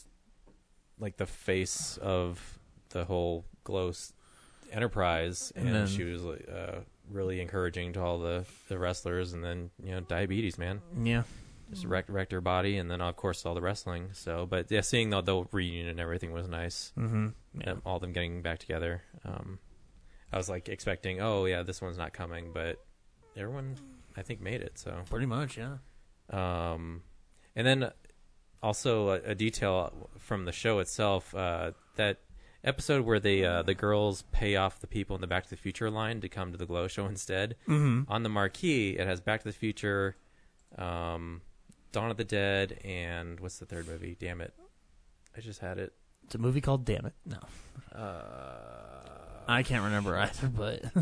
Yeah, I don't remember. I spent so much time trying to remember it. And it doesn't matter. The thing is Dawn of the Dead, and I was like... I don't think Dawn of the Dead was the 85 or 86 movie, and it's supposed to be Day of the Dead. It's Day of the Dead. It came out in 85. Yeah, so that's a little It's just a mess up error. In the show. Yeah, someone didn't do their research. Dear Netflix. So. Cool. Yeah, I was trying to look up that weekend, like what won that box office that weekend. So I wish I could remember what their third movie was, but because they mentioned Witness earlier in the series, but I don't think it was Witness on the marquee. Yeah. Literally unwatchable now. Yeah. It does not make sense. Yeah, Glow is garbage. Yeah, fail. Yeah, so I watched that. I watched the Wet Hot American Summer First Day at Camp. I thought it was just a movie, but it's a whole. It's like oh series. yeah. Episodes, yeah. Oh dude, yeah. But each episode is like a different amount of time. Like one's like 38 minutes, one's like 20 minutes. That's why I didn't really check the runtimes. Yeah, it's really goofy. But it's just completely silly. And I love those guys. I watched the first episode. I was like, I don't know if this is that funny, and then I just kind of like stuck with it. I still think Paul Rudd showing up on a motorcycle. It's probably the funniest thing in this. It's so good. Actually, John Benjamin being a can of vegetables. It's well, because they have to explain why he's a can of vegetables in the movie, and so the plot that they put together is so ridiculous. Yeah. Oh my goodness! I love John Hamm being the Falcon. And he like murders Michael Cera and Jason Schwartzman. And at the end of the movie, he comes back. He's like half the hero, and they're like, "But you killed like part of your plan was killing two of my friends." Like, look, I know it doesn't make sense, but just accept it. Yeah. I love how they write out Bradley Cooper's character. Yeah, the whole DJ Ski Mask. It's me, your friend, DJ Ski Mask. I'm very interested to see what they do with him in the next one. They've already revealed. Doesn't it come out in like a week or so? Yeah, it's close. Is it this week? Yeah. Is it that? Because they have the trailer. Like as soon as the series was done, they showed me the Netflix show. The trailer. I just love that, like Michael Showalter and those guys because they're just so weird. Yeah, like they're a group of Stella. I could watch those guys do stand up all day long. Yeah, just bizarre and awesome. What is it, Henry? It's Adam Scott is playing him, and it's supposed to be that he got a little plastic surgery for like or I think that like he's playing who? He's playing the Bradley Cooper couldn't come back, okay. So Adam Scott's playing him, and it's supposed to be like he got a nose job, and he's like, I just feel like I'm so different now, and the joke is that none of them are like, no, you look identical, and so it's making fun of that idea. Okay, so. Cool. Yeah, Chris Pine being like the rocker, the secret rocker. Well, I still do the thing. I know we're only 16 years old. They're clearly in their 40s. Yeah. I think they say something like, "Well, let's check back 10 years later when like we look the same." Yeah, or something. Yeah, exact same time. But I'm going to be busy at then. Okay, well. I know. That's so good. Everything about it just dorky. Oh, and then like the rich camp. Yeah, the rich camp. Constantly just watching. Well, that I love too. The two pop collars. Yeah, but he has so many polos. Yeah. Oh, and then where they're like they're discussing like the one guy's girlfriend. He's like still pissed off, and their like fun time activity is just tearing money in half. Yeah, like $100 bills. I miss things like that so much. I forgot to mention. So I got this. So Andrew, my comic book guy, he'll always pull things that I like. So there's this comic that says Sledgehammer, and it says guest starring Satana ? And it's based on this 80s TV show that I've never heard of. But I was at Walmart picking up stuff, and they have the complete series, and it's like a Naked Gun show. And I didn't know if I wanted it, so I was in Walmart, and I ran this clip on IMDb, and the guy comes like, yeah, I went fishing. Pretty good weekend. And he holds up the fish, and they have all these bullet holes in them. I'm like, all right, I'll watch that. What's the show? It's called Sledgehammer. Oh, wow. Huh. Yeah, so it's like, I don't, it's only 2 seasons, and I think it's only like 10 episodes each season. I don't know. But it was $14 at Walmart. I'm like, yeah, why not? That's funny. So I'll let you know next week if Sledgehammer is any good. There was an interview with Michael Showalter like last week, and he was talking about the new season, and he said like, yeah, so it's like I'm like almost 50 now, and the show is now 10 years later, so we're getting closer to where we are. We're playing 26-year-olds now. So, like, and then the last thing I watched was Valerian. Oh, I saw that too. I thought you were going to talk about it, but yeah. And I'm going to read because someone asked me like, what do you think of Valerian? And I texted back, Valerian is like Star Wars if it took place on Coruscant and Tatooine at the same time, minus the Jedi, Sith, and the Force, from the perspective of a hyper-intelligent race of Ewoks, and Han and Leia are both unlikable. Yeah, it's a good way to describe it. I mean, like, my thing, I'm totally okay with more Valerian films, because I think the world in general is just fascinating. It's vibrant and, it's... And how they explain it in the beginning of the film, like how the city came to be. I was super interested in the beginning. I thought that was super cool. How they introduced, like throughout time, like all these diplomatic missions, like everyone just meeting and shaking hands, and like they all just build and build and build until it's essentially its own planet. Like, yeah. I think like the world is so interesting. Like it's interesting enough that I actually ordered like a Valerian book that I'm going to read because I'm so fascinated just by the world in general. Yeah, I'm sure the book is probably way more. No, yeah, I'm sure, but like, but yeah, it's at every turn it's just like, hey, make some weird sci-fi happen. Yeah, and you just have to go along with it. And some people might view that as a negative. I personally liked that because it made it so unpredictable. Like literally anything could happen in this world. So by the end of the film, I was like, I know what's probably going to happen, but I don't know how it's going to happen because they could do literally anything. Yeah, and so I think that's biggest failing is like the two leads. Are 100%. They're fine actors, but like their characterization of these two are just like I don't get. Like the one's really spoiled and the one's too cool for school. Yeah, and so I'm just That's my character. Really spoiled. I mean, it seems like because too cool for school, bro. They needed like kind of like a smart ass kind of like womanizer for the Valerian character, and Dane DeHaan just isn't that. Oh, and I think that it just like you would it's need just almost unearned in the movie. It's just like. First of all, it's mostly exposition, so it's just like, okay, we're being told that he is. Yeah.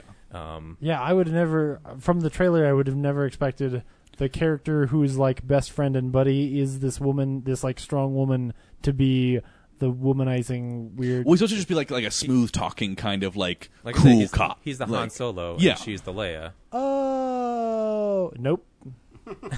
and that's I think Dane DeHaan is really poorly miscast in this film. Yeah. And so, but I don't also like you need like a 25-year-old to play that character, and I don't know any 25-year-olds that could play that character. Go get that Spider-Man kid. He's busy. And he's too young for it, I think. Okay. Dude, both Nathan Drake next. Dude, oh fuck yeah. Oh man. Like them together just feels like a tween romance that just like is trying to be more mature than it really feels. Yeah. And it's strange because Cara Delevingne actually isn't bad in it. Like who? What? Cara Delevingne, the girl. Cara Delevingne. That's how you say that? That's how I thought it was pronounced. Yeah. I have no idea. I call her Enchantress. I don't know what she does. Yeah. But I thought like she was surprisingly pretty good, or passable at least. I think they're both fine. I just think the characters themselves are just like. I think I mean apparently he's written the 2 sequels already, and so. I'm more than willing. I will see a sequel in theaters. Because it's also, go to Paris. I don't know if it's coming out here. Yeah. Would you say it's fun? Yeah, I had fun with It's fun. Like it's about as fun as The Fifth Element. Yeah. But okay, I'm on board. With that movie, I'm still like left at the end just feeling kind of like meh. Yeah. Like I'm not really invested, but it looks cool.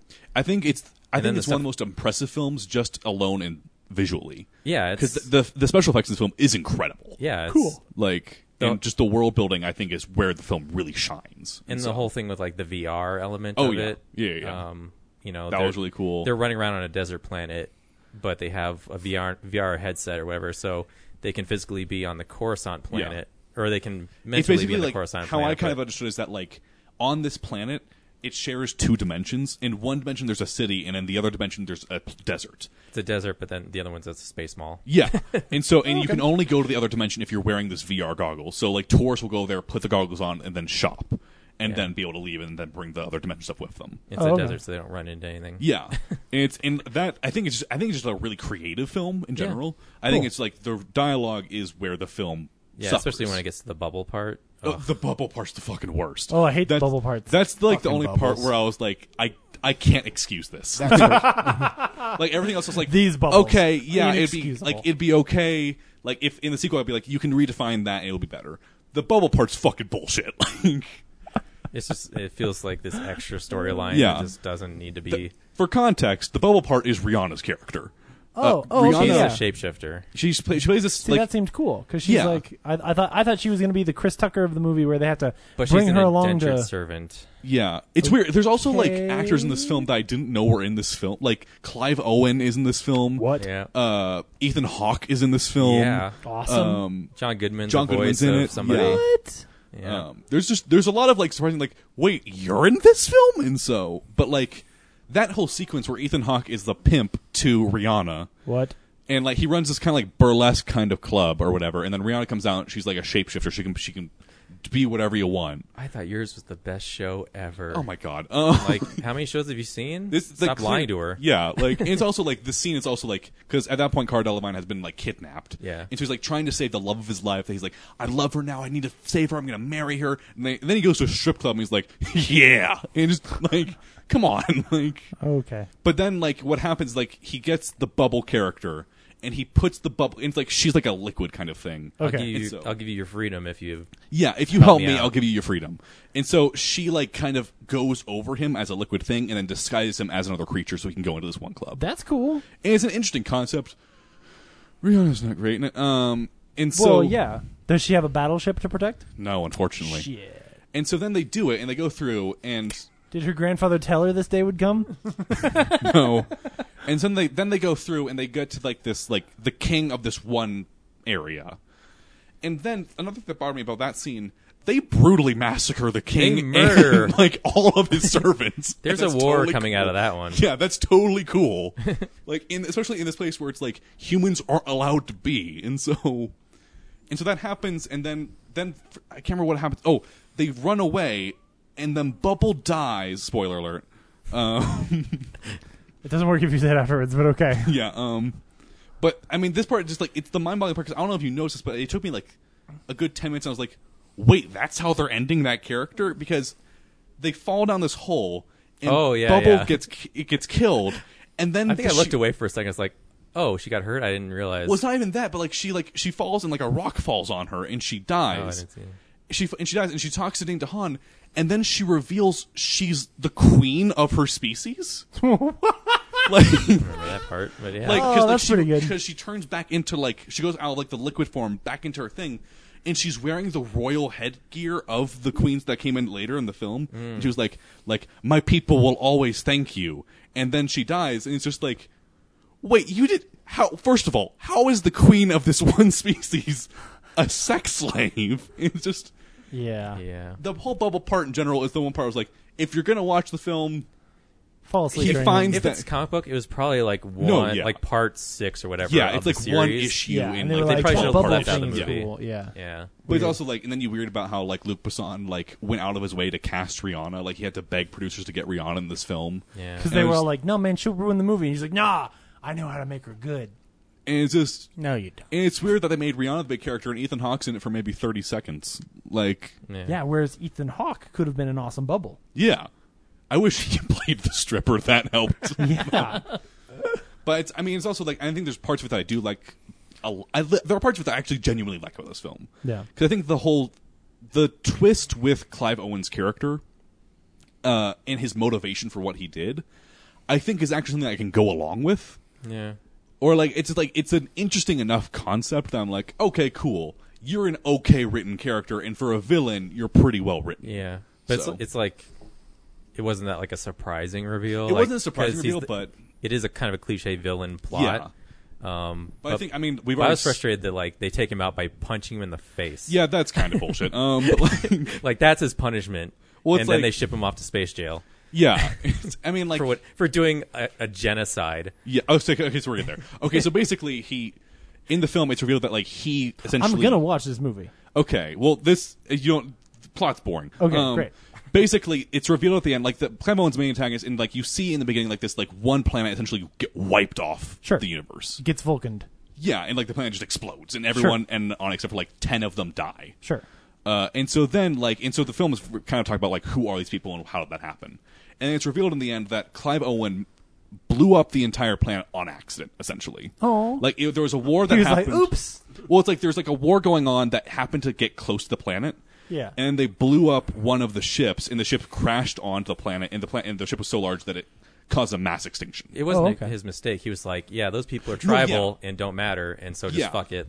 Oh, okay. And so that's. But he wasn't intentionally like, "Hey, go blow up those tribal people." He just didn't give a shit. No, he's like he wanted to kill his enemies so much. He's like, "Yeah, they're expendable." So. It's like, and so his character's like not lower in that regard, but I think it's the whole like. Because the full film is him hiding that. Yeah. Sure. And him being like, here's what's necessary to make sure that they don't find out. That's a cool sci-fi space plot. And it's also because, like, and he says, like, to Valerian at the end, like, you would do what I'm doing right now if you were in my shoes. Because if it came out that I killed an entire species, all of humanity would be considered the weakest part of the city that we're in. Yeah. And we would lose all power, and we would essentially be wiped off. Sure. And he said, like, I had to do this, otherwise it would be extinction for humankind on our planet. Okay. And I think that's an interesting thing, and I can go along with that. Okay, cool. It's not greatly done, but like... And until, like, he and Lauren Lane make the case of, like, yeah, we should give these people back their little, like... Yeah. Hedgehog and... marble thing. What the and fuck? then we're not even gonna get into that. They give it back, or like, he won't give back the marble part after like making the case like Clive Owen's wrong. He's like, well, I got to keep the marble because I'm a military guy and it's my duty. And she's like, don't you love me? Yeah, like you would get rid of it if you love me. I'm like, Yeah. Oh my god. Are we I watching don't know what Dune you're- or I are don't we know what watching the Valerian? Fuck you just said. I know. You're special. Like just Give me about the time map, that I'm Ryan. like, Give me okay, the map. this sounds like a real movie. Then you're like, oh, then they get back the hedgehog and the marble, and I'm like, what the? Which has been, I mean, to be fair, that's been established the whole time. It's so, actually probably more of an armadillo No, than I a think hedgehog. Luc Besson's just all Yeah, coked it's up like- and he created this story in his head. and it's just like, and so like, I think the love subplot Sounds isn't great. No. I mean, it's genuinely, I had a lot of fun with it. Cool. But I'm gonna watch it. I'm also pretentious shit and don't like certain movies that people like. So. I like dumb, silly space movies. But yeah, anyway, we've talked way too long about this film that I know, no we one should talking- see. Are we done with Valerian? Fuck. All right, cool. Next week Valerian. we're I'm seeing tired. Atomic I'm Blonde. tired of the French fuckers. Whoa, whoa. I'm just tired. I'm just tired of I don't Clearly- make any movies that make any sense. Clearly, you haven't gone to see Dunkirk yet. I haven't. If you had, you'd be nicer to French people. No, I wouldn't. They gave up. I like Wow. Yeah. No, seriously. Please don't hurt our monuments. You gotta go see Dunkirk. Go ahead and walk all the way through our country. I like French people. I just don't like Luc Besson. You really gotta. Fuck him. I do like Luc Besson. I know the fuck story him. of Dunkirk. It doesn't change my Leon- opinion Leon that they're is really pussies. good. No, dude, just go see Dunkirk. I know the story of Dunkirk. Don't see Valerian. No, that's not. You didn't see Dunkirk though. It's a I different didn't, thing. but I know the story. It's not about the. God damn it. I know. I listened to the podcast. Brad, are you done? Sorry, what's in Dunkirk? What's the famous British guy? What's his name? Kenneth Tom Branagh. Hardy. Kenneth Branagh. He cares about the French. Yeah, Kenneth Branagh cares about the French. Fucker. Yeah, I'm done. That's Okay, what great. happened. James? Did I talk about fried green tomatoes last week? No. Hey, Wait. Yes, you did. You son of a bitch. I rewatched Fried Green Tomatoes last week while I was building some IKEA furniture. Nice. It sounds like the most God, domesticated guys, thing shop you could local. It was possibly so do. good. I did shop. Dude, do you know how close the IKEA is? It's right on the street. I mean, support small business. Ryan is the one who drove an hour to get to the IKEA. I would support small business if they made like good furniture that was reasonably priced. It took me longer Good to get. furniture? Question mark. It took me longer to get through the IKEA than it took me to get to the IKEA. I will. So IKEA, I've built their stuff and I've never had it break. It's great. I've built things from everywhere else, no matter what it is, and Yeah. they've not held up. Yeah. The two places I will buy furniture is garage sales and IKEA. Mm-hmm. Anyway. And it's all modern and Swedish. Yeah. My only problem with IKEA is that I literally knew what I wanted. I had gone to the website. All I wanted to do was buy it. And I had to walk through the whole fucking store. And I was so frustrated. It was dumb. Well, I mean, I used the shortcuts, but still. You could have just like, oh, no, because they don't tell you the aisles. Right. I had to That's go right. because it was in the office, and I had to go to the top level to get the things I wanted that were because I was getting like 2 drawers, right, and they have inserts in them too, and I also needed to know where they are in the warehouse, so I had to go to the things, find out where they were in the warehouse, get the little inserts that go in them because those aren't in the warehouse. Then I had to go I had to exit the top floor, go downstairs. You can't go straight into the warehouse, so you have to go through parts of the store using the shortcuts, which isn't a whole lot, but still enough. Like I could, but I already knew what they were on the website.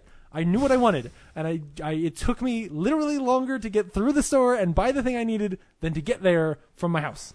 So how's Fried Green Tomatoes? Anyway, Fried Green Tomatoes is awesome. If you've never seen Fried Green Tomatoes, it's an amazing film. It's a cute film. Yeah, it's it's an amazing film. It's a cute It's really good. Basically, you keep on saying amazing, but I don't think you know what amazing means. have you seen Fried Green Tomatoes? So it's one of those like Princess Bride. It's one of those. It's one of those sort of late 80s, early 90s films where like an old lady is telling a story, and then there's also a story in the present tense. So Kathy Bates is the present tense where she's like, she's first time ever. She's in. She's like this slightly overweight, home wife who her marriage is not very great, and she can't get her husband to realize like that she's trying to save their marriage. And she runs into Jessica Tandy, who's this old lady who remembers the good old days where like your husband beat you. And Jessica Tandy tells her this great story about these really strong women who like leave their wives and maybe end up killing one of them. And there's also like subplots about racism and all this stuff. And these women like start a restaurant where they make fried green tomatoes, and it's great. It's like your introduction of Jessica Tandy's character in this movie. Dude, Jessica Tandy's I remember awesome when in this my movie. wife or when my husband would beat me. Well, I mean that is part of the story. Yeah, Is like I know. juxtaposing like these these different eras where expectations on women were very different. I'm sorry. I'm trying to make a movie that sometimes has really sad things happen in it. Really fun to talk about. But Jessica Tandy, anytime Jessica Tandy's in a movie, you should probably see that movie because she's amazing. She's very talented. Batteries Not Included. Batteries Not Included is so good. And then anyway, you should go watch that movie because it's great.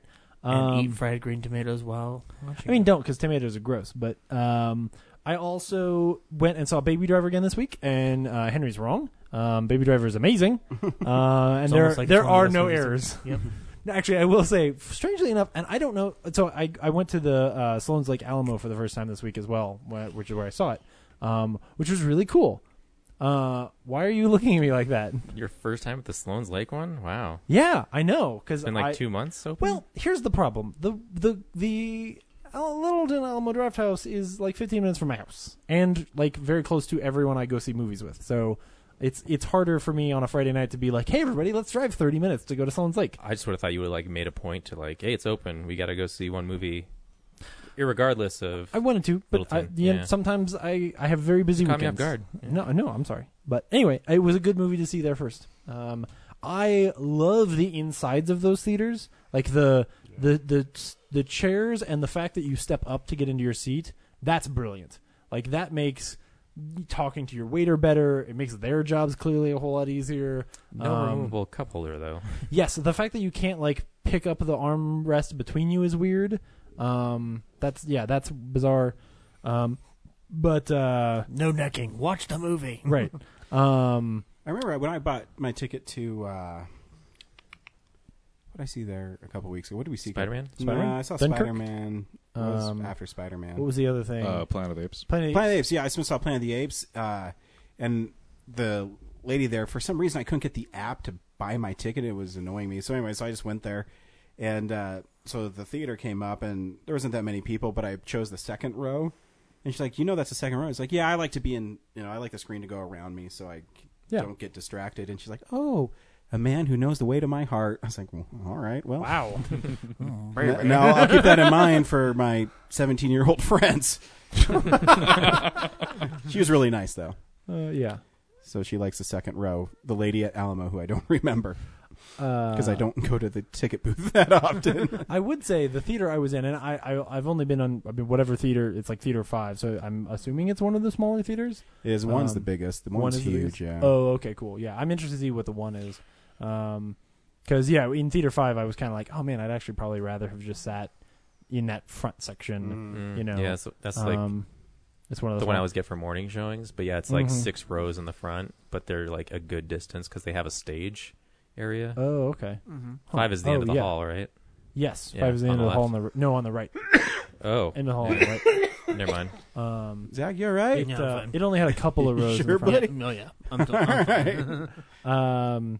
So, yeah, anyway, I thought it was great. I did kind of feel like I almost wonder if it was actually that the audio was off slightly, because, like, I felt like that first dance sequence in the car where he's, like, turning the windshield wipers off on and stuff like that. I was like, it's almost like he's not in time with the music perfectly. But it was, like, only so slight. Like 1 or 2 frames. Yeah. It just bothered me a little bit, which is just weird. I know I saw, maybe it was Apes there. Yeah. We didn't have sound, like, throughout the previews, and they had to, like... Oh, weird. I think they're still working out the kinks a little bit. Yeah. Well, and a lot of the staff is new. Because, the Alamos are so intense with everything. I mean, I don't hold it against them, but, they would forget stuff of mine constantly, and they would forget that because when I was in the second row, the dude didn't even know I was there. Because I was in the second row, and the next closest person was, like, 4 or 5 rows behind me. Oh, wow.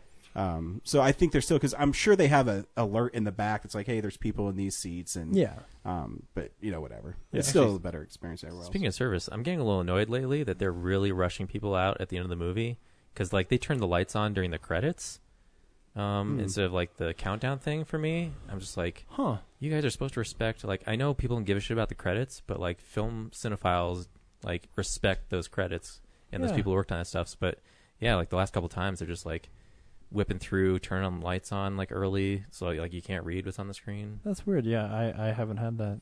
I wonder if it's just well, hopefully it's just it's one guy who's like, I don't clean in the dark. Anyway, Baby Driver's really good. I like that movie a lot. I love Lily James. Lily James is really great. I like Kevin Spacey a lot. Yeah, and such a crowd pleaser. Like watching it, even whatever it is, 6 weeks after it came out. Like my whole audience was having a great time and just howling and like, got super tense during that, like especially those early car chases that are so good. Jamie Foxx is amazing in that movie. And so is what's his face? Don Draper. John Hamm. Yeah. I wanted to say Michael Mann. Anyway, and the very last thing is I finally finished the first season of the Grand Tour. There's actually a second season coming soon. I had sort of like skipped around early on, and then for whatever reason, I'd just sort of been killing time and was watching the like other half of the episodes I'd never watched. And the other half of the episodes are all the ones I think I really liked. Like I fell off somewhere around like 3 or 4 because there was this dumb episode where they were just like they were doing like a weird Groundhog's Day joke where they kept like trying to do an obstacle course and dying and having to start over, and I was like, this is the worst episode of Top Gear I've ever seen. And then genuinely like one of the ones I just watched was essentially the special of that season, where they dropped them in Africa and they had to drive through Africa, and the episode was so good that it made me go watch the Botswana special, which to me is one of my favorite episodes of television ever, period, which is an old Top Gear like season 10 episode. So honestly, it kind of ended up redeeming the whole show for me, which I had dropped off of because I kind of felt like, oh well, this is kind of like phoned in Top Gear. And then now that I finished it, I'm like, oh man, dude, I won a new season of the Grand Tour because this was actually pretty good. So anyway, that's pretty much everything I watched. So this week on Real Nerds, we saw Atomic Blonde. Brad, should people see Atomic Blonde? It was all right, I guess. The music took a page out of the Neon Demon, which is nice. I like the 80s stuff about it, but unlike, compared to Glow, where it seems like the 80s is in the background, like, subtly done, everything about the 80s is in your face. And I don't know if I like it that much for this. And then the story I felt was kind of hard to follow. Some weird twists and turns. I was like, okay, I guess I'll go along. And then, but the 9-minute like single shot, 4 minutes in, I'm sitting there going like, shit, yeah. Wait, was this is all been a single shot? Holy shit, that's awesome. And then it still goes like out into the street, and it's like, wow, that's impressive. But as a whole, I'm just like, it's cool. Henry, I didn't see it. Oh, okay. Zach? So his answer is no. I actually would totally recommend this film. I walked in not really expecting much other than Lady John Wick, and what I got was actually a pretty cool Falling of the Berlin Wall story, which was not really promoted in the trailer at all, as this movie is set in the 80s, or 89 specifically, at the fall of the Berlin Wall. It's not really a spoiler or anything, but I liked McAvoy in the movie a lot. I actually thought, because I've grown accustomed to seeing McAvoy do more kind of stoic roles the past couple of years, maybe. So it was nice to see him go a little crazy this time around, which was nice. And Charlize Theron's awesome in the film. John Goodman's funny in the movie. Toby Jones rocks it. It's pretty solid. I think people should go check it out. James? I would say this is probably worth renting, or if you have seen everything else that's out right now that we've recommended, go see it. I had a good time. Everybody I went with had a good time. I would say this movie is best once it's over. And what I mean by that is that once you know what the story is, I look back at the movie and go, oh, that was a cool thing. Because it's kind of a great story told wrong. Because in the middle, I got super bored and honestly kind of just checked out and was like, you're telling the mystery so poorly that I just want you to tell me what's going on so that then I can figure out why this makes sense. But I think the action is great. I think I'm going to roll back. I'm going to say, yeah, you should see this because the staircase scene is so fucking cool. It makes the movie worth it, even though they are totally cheating out a few times, but still. I'm like, what? Where are they fitting the camera guy in this? Yeah. Because this doesn't seem physically possible. But yeah, I think the story is actually really, really cool. It's style over substance, and I think they fuck up the mystery enough that I checked out. I was just bored in the middle, and then when the end came, I was like, oh, that was smart. Too bad I didn't care in the middle, but I will really love a Blu-ray. Yeah, I think it's a rental. The aesthetic is awesome in the film. I actually really like the neons, the blues and the pinks. I thought looked really cool. Her hotel room is awesome. Yeah, and this might sound chauvinistic, but I actually kind of like seeing Charlize Theron in like looking pretty again. Yeah, because I got used to her being, whether it's Mad Max or Monster, she kind of just started sinking into like, I'm going to be like dirty roles. Method acting. Well, just like the brutal kind of quiet kind of. And not that she's bad. I mean, she's great in them. I'm just saying that it's kind of cool seeing her kind of dolled up again. That's horrible to say. She was so cute in Mighty Joe Young. I've had a crush on her since Mighty Joe Young. Yeah, I mean, she's beautiful in this movie. You watch it and you're like, oh man, yeah. And you know, she's pretty badass. Her fighting is great. But the movie itself, besides the stairwell thing, because you're right, I have the same feeling as James. I kind of got sucked out of it because I'm like, just tell me what's going on, because she's. There's a lot of scenes in the middle of her just changing clothes. Yeah, and it's so many establishing shots in this fucking movie. It's annoying. Yeah, and it's. I mean, I know they're trying to set up an aesthetic, and I actually think like the girl on girl scene with the mummy chick, I think is actually pretty hot, but like but at the same time, then it's broken up with. Like, then she goes back to her being interviewed, and I think the pacing issues are the thing I have with it, where they should have cut down some of the interrogation scenes and just let them tell the story. Because I already knew watching, I'm like, I guess we'll play the trailer. Yeah. Yeah.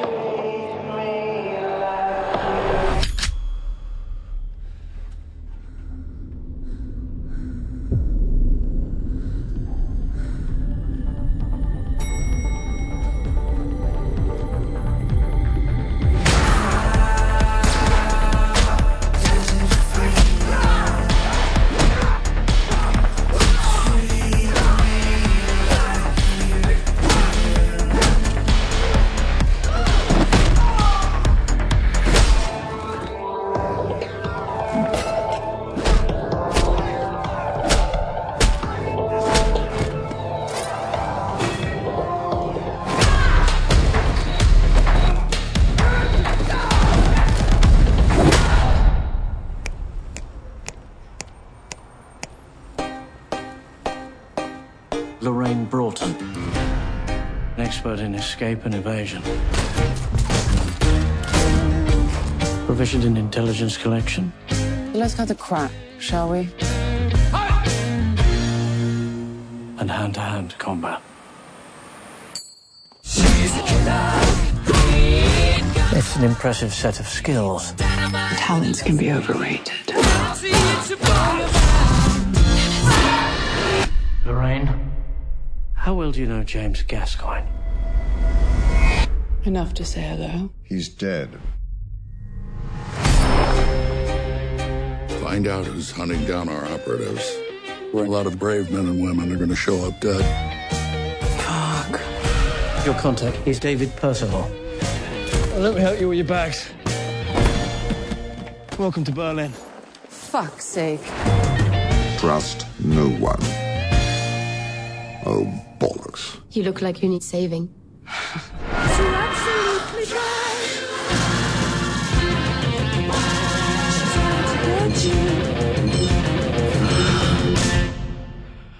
So you made contact with the French operative? Obviously.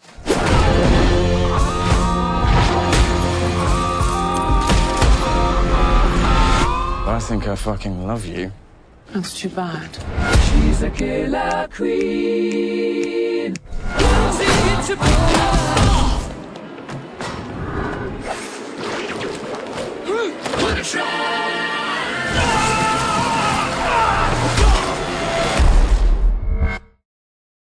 I actually agree. Like the interview framing device, I don't mind it, but I kind of wish that I had less of it. Like it needs to be like broken up in like maybe you get a good one at the beginning. Because I think it started cool where she's like Berlin. fuck. Like, I think that's cool. Yeah. And then it shows her, like, how she's all beat up and, yes. And she's recounting what happened, but then it'd go there so many times. And sometimes it would go there, it would break the action, and then they would make, like, a really dumb joke. Yeah. Or it would just add complication to, like, this weird... Like, it would just make the plot itself more boring and knotted up and dumb, which I know is part of the point, but it's like... The movie feels like it was written by, like, Tony Gilroy when he was 11. Yeah. Where, like... oh, my God, it's so there's weird an idea that you're a genius, but you're so in your own way. Because it is. By the end of the movie, when I look at, like, what they're doing, it should be better than John Wick. Because this should be a movie where you're saying something about the Cold War and actually what it's like to be a spy or a double agent and all of these really amazing things. Like, there's all these motifs that you packed into the last 5 minutes.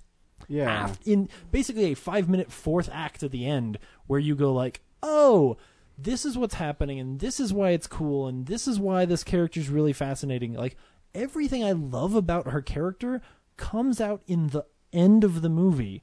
And so it just means that in the middle where she's like listening to tapes and there's music playing, I'm like, fuck, I don't need to watch you walk from a car to a club again.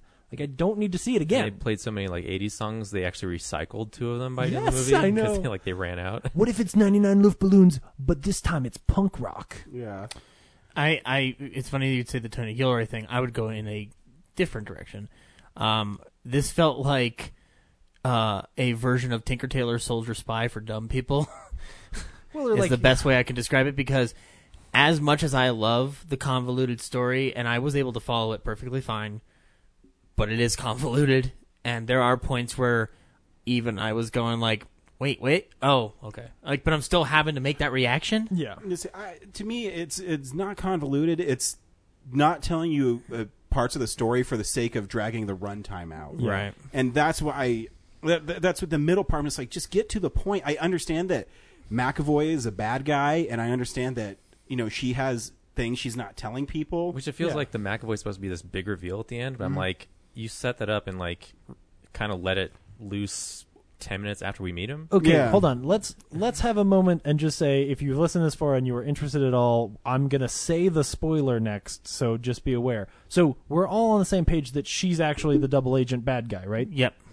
Okay, you all does everyone understand that? I wouldn't say she's the not bad guy because she's actually a double. So she's a double agent who is from Russia, was working for Britain, but was pretending like she's actually working for Russia, but then was working for Britain as a double agent. So she's actually the bad guy Leek, but by the end of the film, what you're realizing is she has hated the entire thing, and she is basically the falling of the Berlin Wall is a metaphor for what she's trying to do, which is break herself out of this whole terrible. No, No. I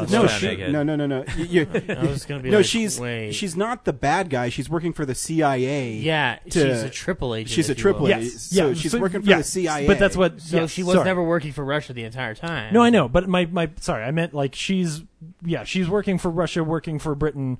Like she's U.S. And they working all for, think she's U.S. working for Russia, working for Britain. Right. Yes. Yeah. No. Okay, I'm still lost.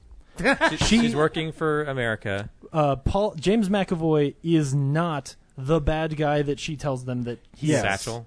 Yes, she is not Satchel. Is. She is Satchel, but Satchel is actually American agent who was undermining both of them the whole time. Oh, wait, so she set McAvoy up to be Satchel so the Brits would get off the American Yes, and they would relieve her of duty, then she could just leave scot-free and be CIA again. It's the secret story of how Reagan was able to get the wall broken down. Let's be honest. But at the same time, her whole plot there has to do with the fact that she is very, and you only find this out in the last scene, she is very fed up with having to lie all the time. Mm-hmm. Like, she hates that life so much, and she's basically murdering everybody to get her way out of it to some degree, which is a really cool story. I think you get hints of her fed upness with it, with the relationship that she has with the French agent. Yeah, but it doesn't. It's not enough morsel to make it's enough to make me keep watching. It's not enough to make me interested in the mystery. If that makes sense. Yeah, no, that's why I'm like, it's like a rental because, I mean, the scene where she's beating everybody's ass in the stairwell so good. is pretty awesome. Yeah. And it's.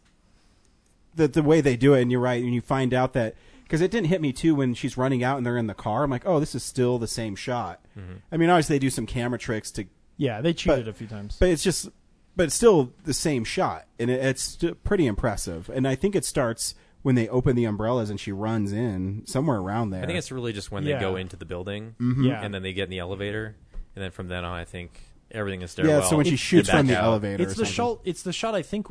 Well, I think it starts when she says "stay here," and then it follows her into the elevator, turns around her, and then it goes through the whole thing. Yeah, it's and then there's awesome. Especially, I think it's mostly a oneer through the actual stairwell, and then when you get into the like bedroom where she's fighting that guy and the guy's like duct taping himself up, there's a few cuts in there. They just hide him because the guy keeps coming close to the camera and whipping his coat around, and it was almost like annoying. I mean, it's just because it's me. I was watching going like, I see you, like I felt like a dum-dum, but still. And just given like filmmaking wise, just given the space, like it has to be cut up, but the fact that they show it as a continuous shot, it's awesome. It's still awesome. Yeah, because there's like.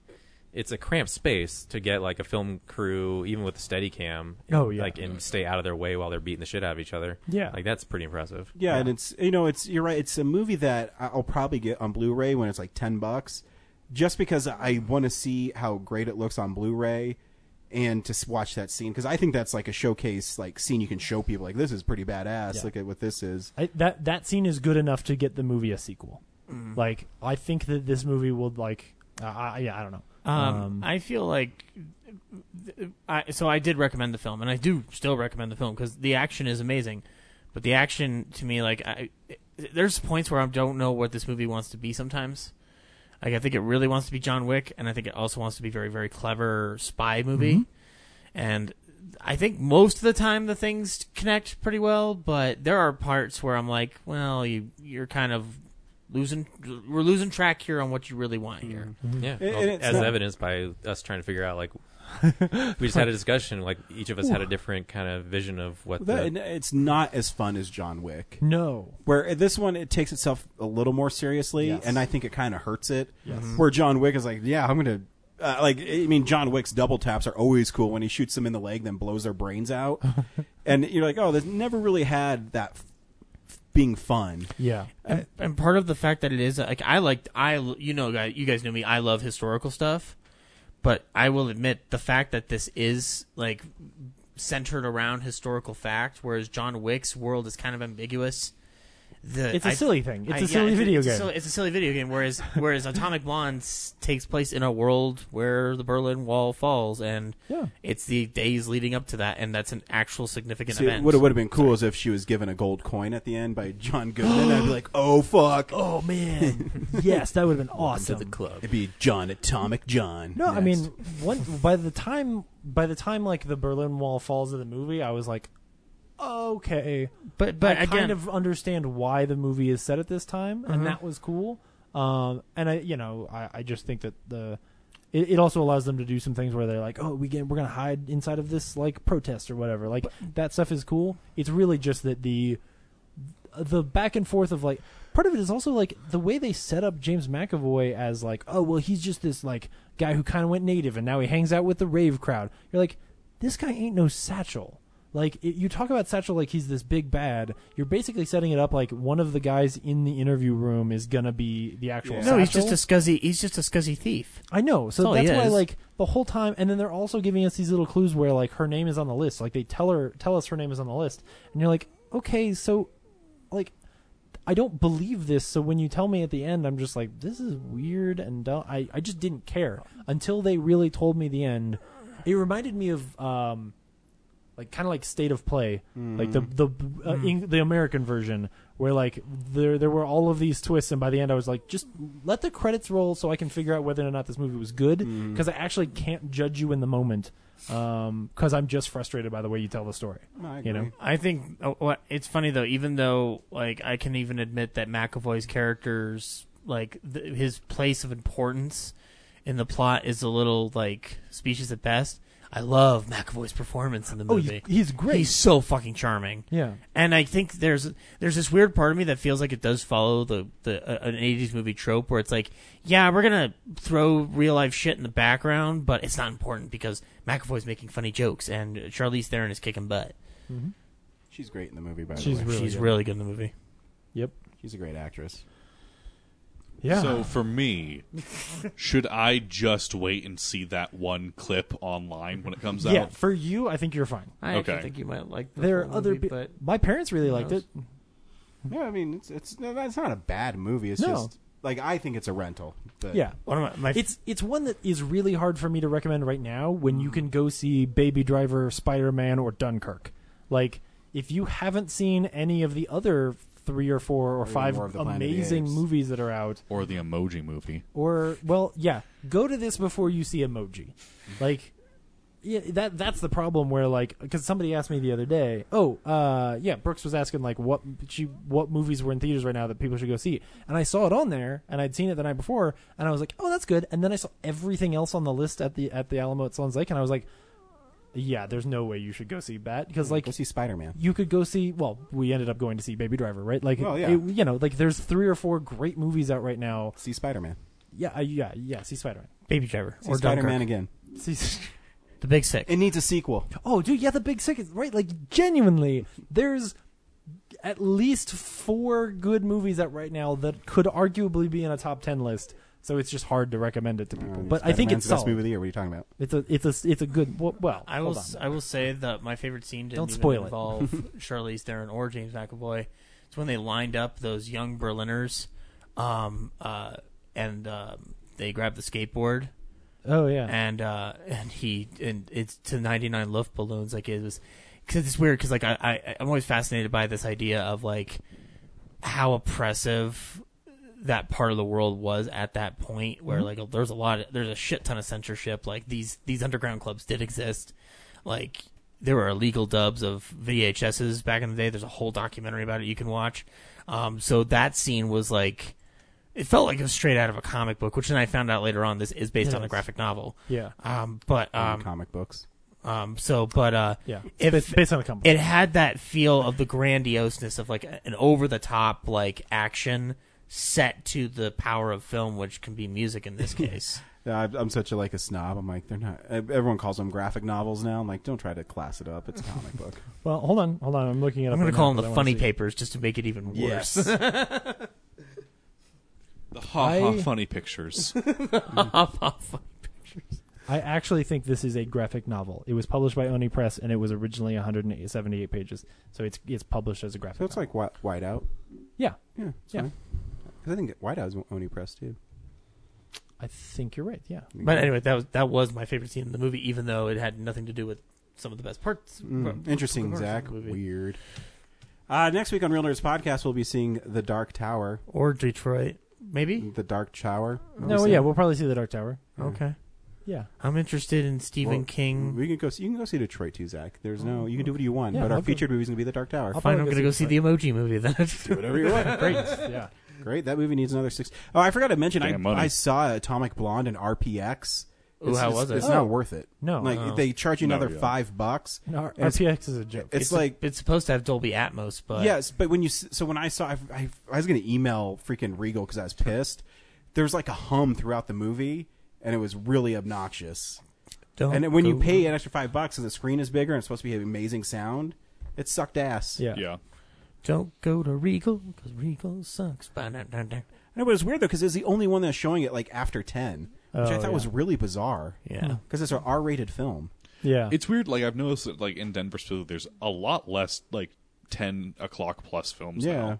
Yeah, I don't know why if that's just how it's shifting. I think it's to so don't go see RPX because it sucks. It's big ass dicks. Oh really? It's not even just that. It's also it's a pay cut thing. It's like they're trying to shorten hours. Did you see it at the Continental? No, at the Mills. Oh, okay. The Mills. The Mills has RPX now. The Continental Theater, which used to be that giant screen, right? Like I went and saw Indiana Jones: Raiders of the Lost Ark there. I don't know, 5 years ago, something like that. And I remember going and being like, this screen's not that big because you're so far away from it. Like that theater is. You have to sit not great. in the front rows. Well, no, the screen was big. The screen's big, but again, the Atomic Blonde is. I have to look at the aspect ratio, but it's not made for a huge screen. Yeah. So it was like blackbarred. Oh, so yeah. Like a third of the screen wasn't even being used. Oh, okay. Yeah. It's like, oh, what a disappointment. And I was interested. I'm like, okay, I'll see it in RPX, whatever. I can't see it any other time. Who cares? Yeah. I'm by myself, so I mean, if I spend $15 as like $16 on a ticket, at least I don't have to pay for my wife too. Yeah. And as like, no. There's a reason why there's no Regal in Manhattan. Yeah. There's one, I think. So. Yeah, because they're stupid. Yeah. Yep. Cool. See you next week. Yeah. Bye. Bye. All right. Was that enough energy for you, Ryan?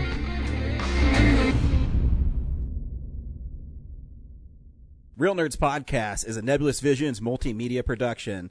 The Real Nerds would like to thank the Alamo Drafthouse in Littleton and now open in Sloan's Lake. We also would like to thank Colorado Coins, Cards, and Comics, especially Andrew. Our music has been brought to you by Sparks Mandrill and Plan 9 Studios. And of course, thanks to James's mother, our most loyal listener. Have a nice day.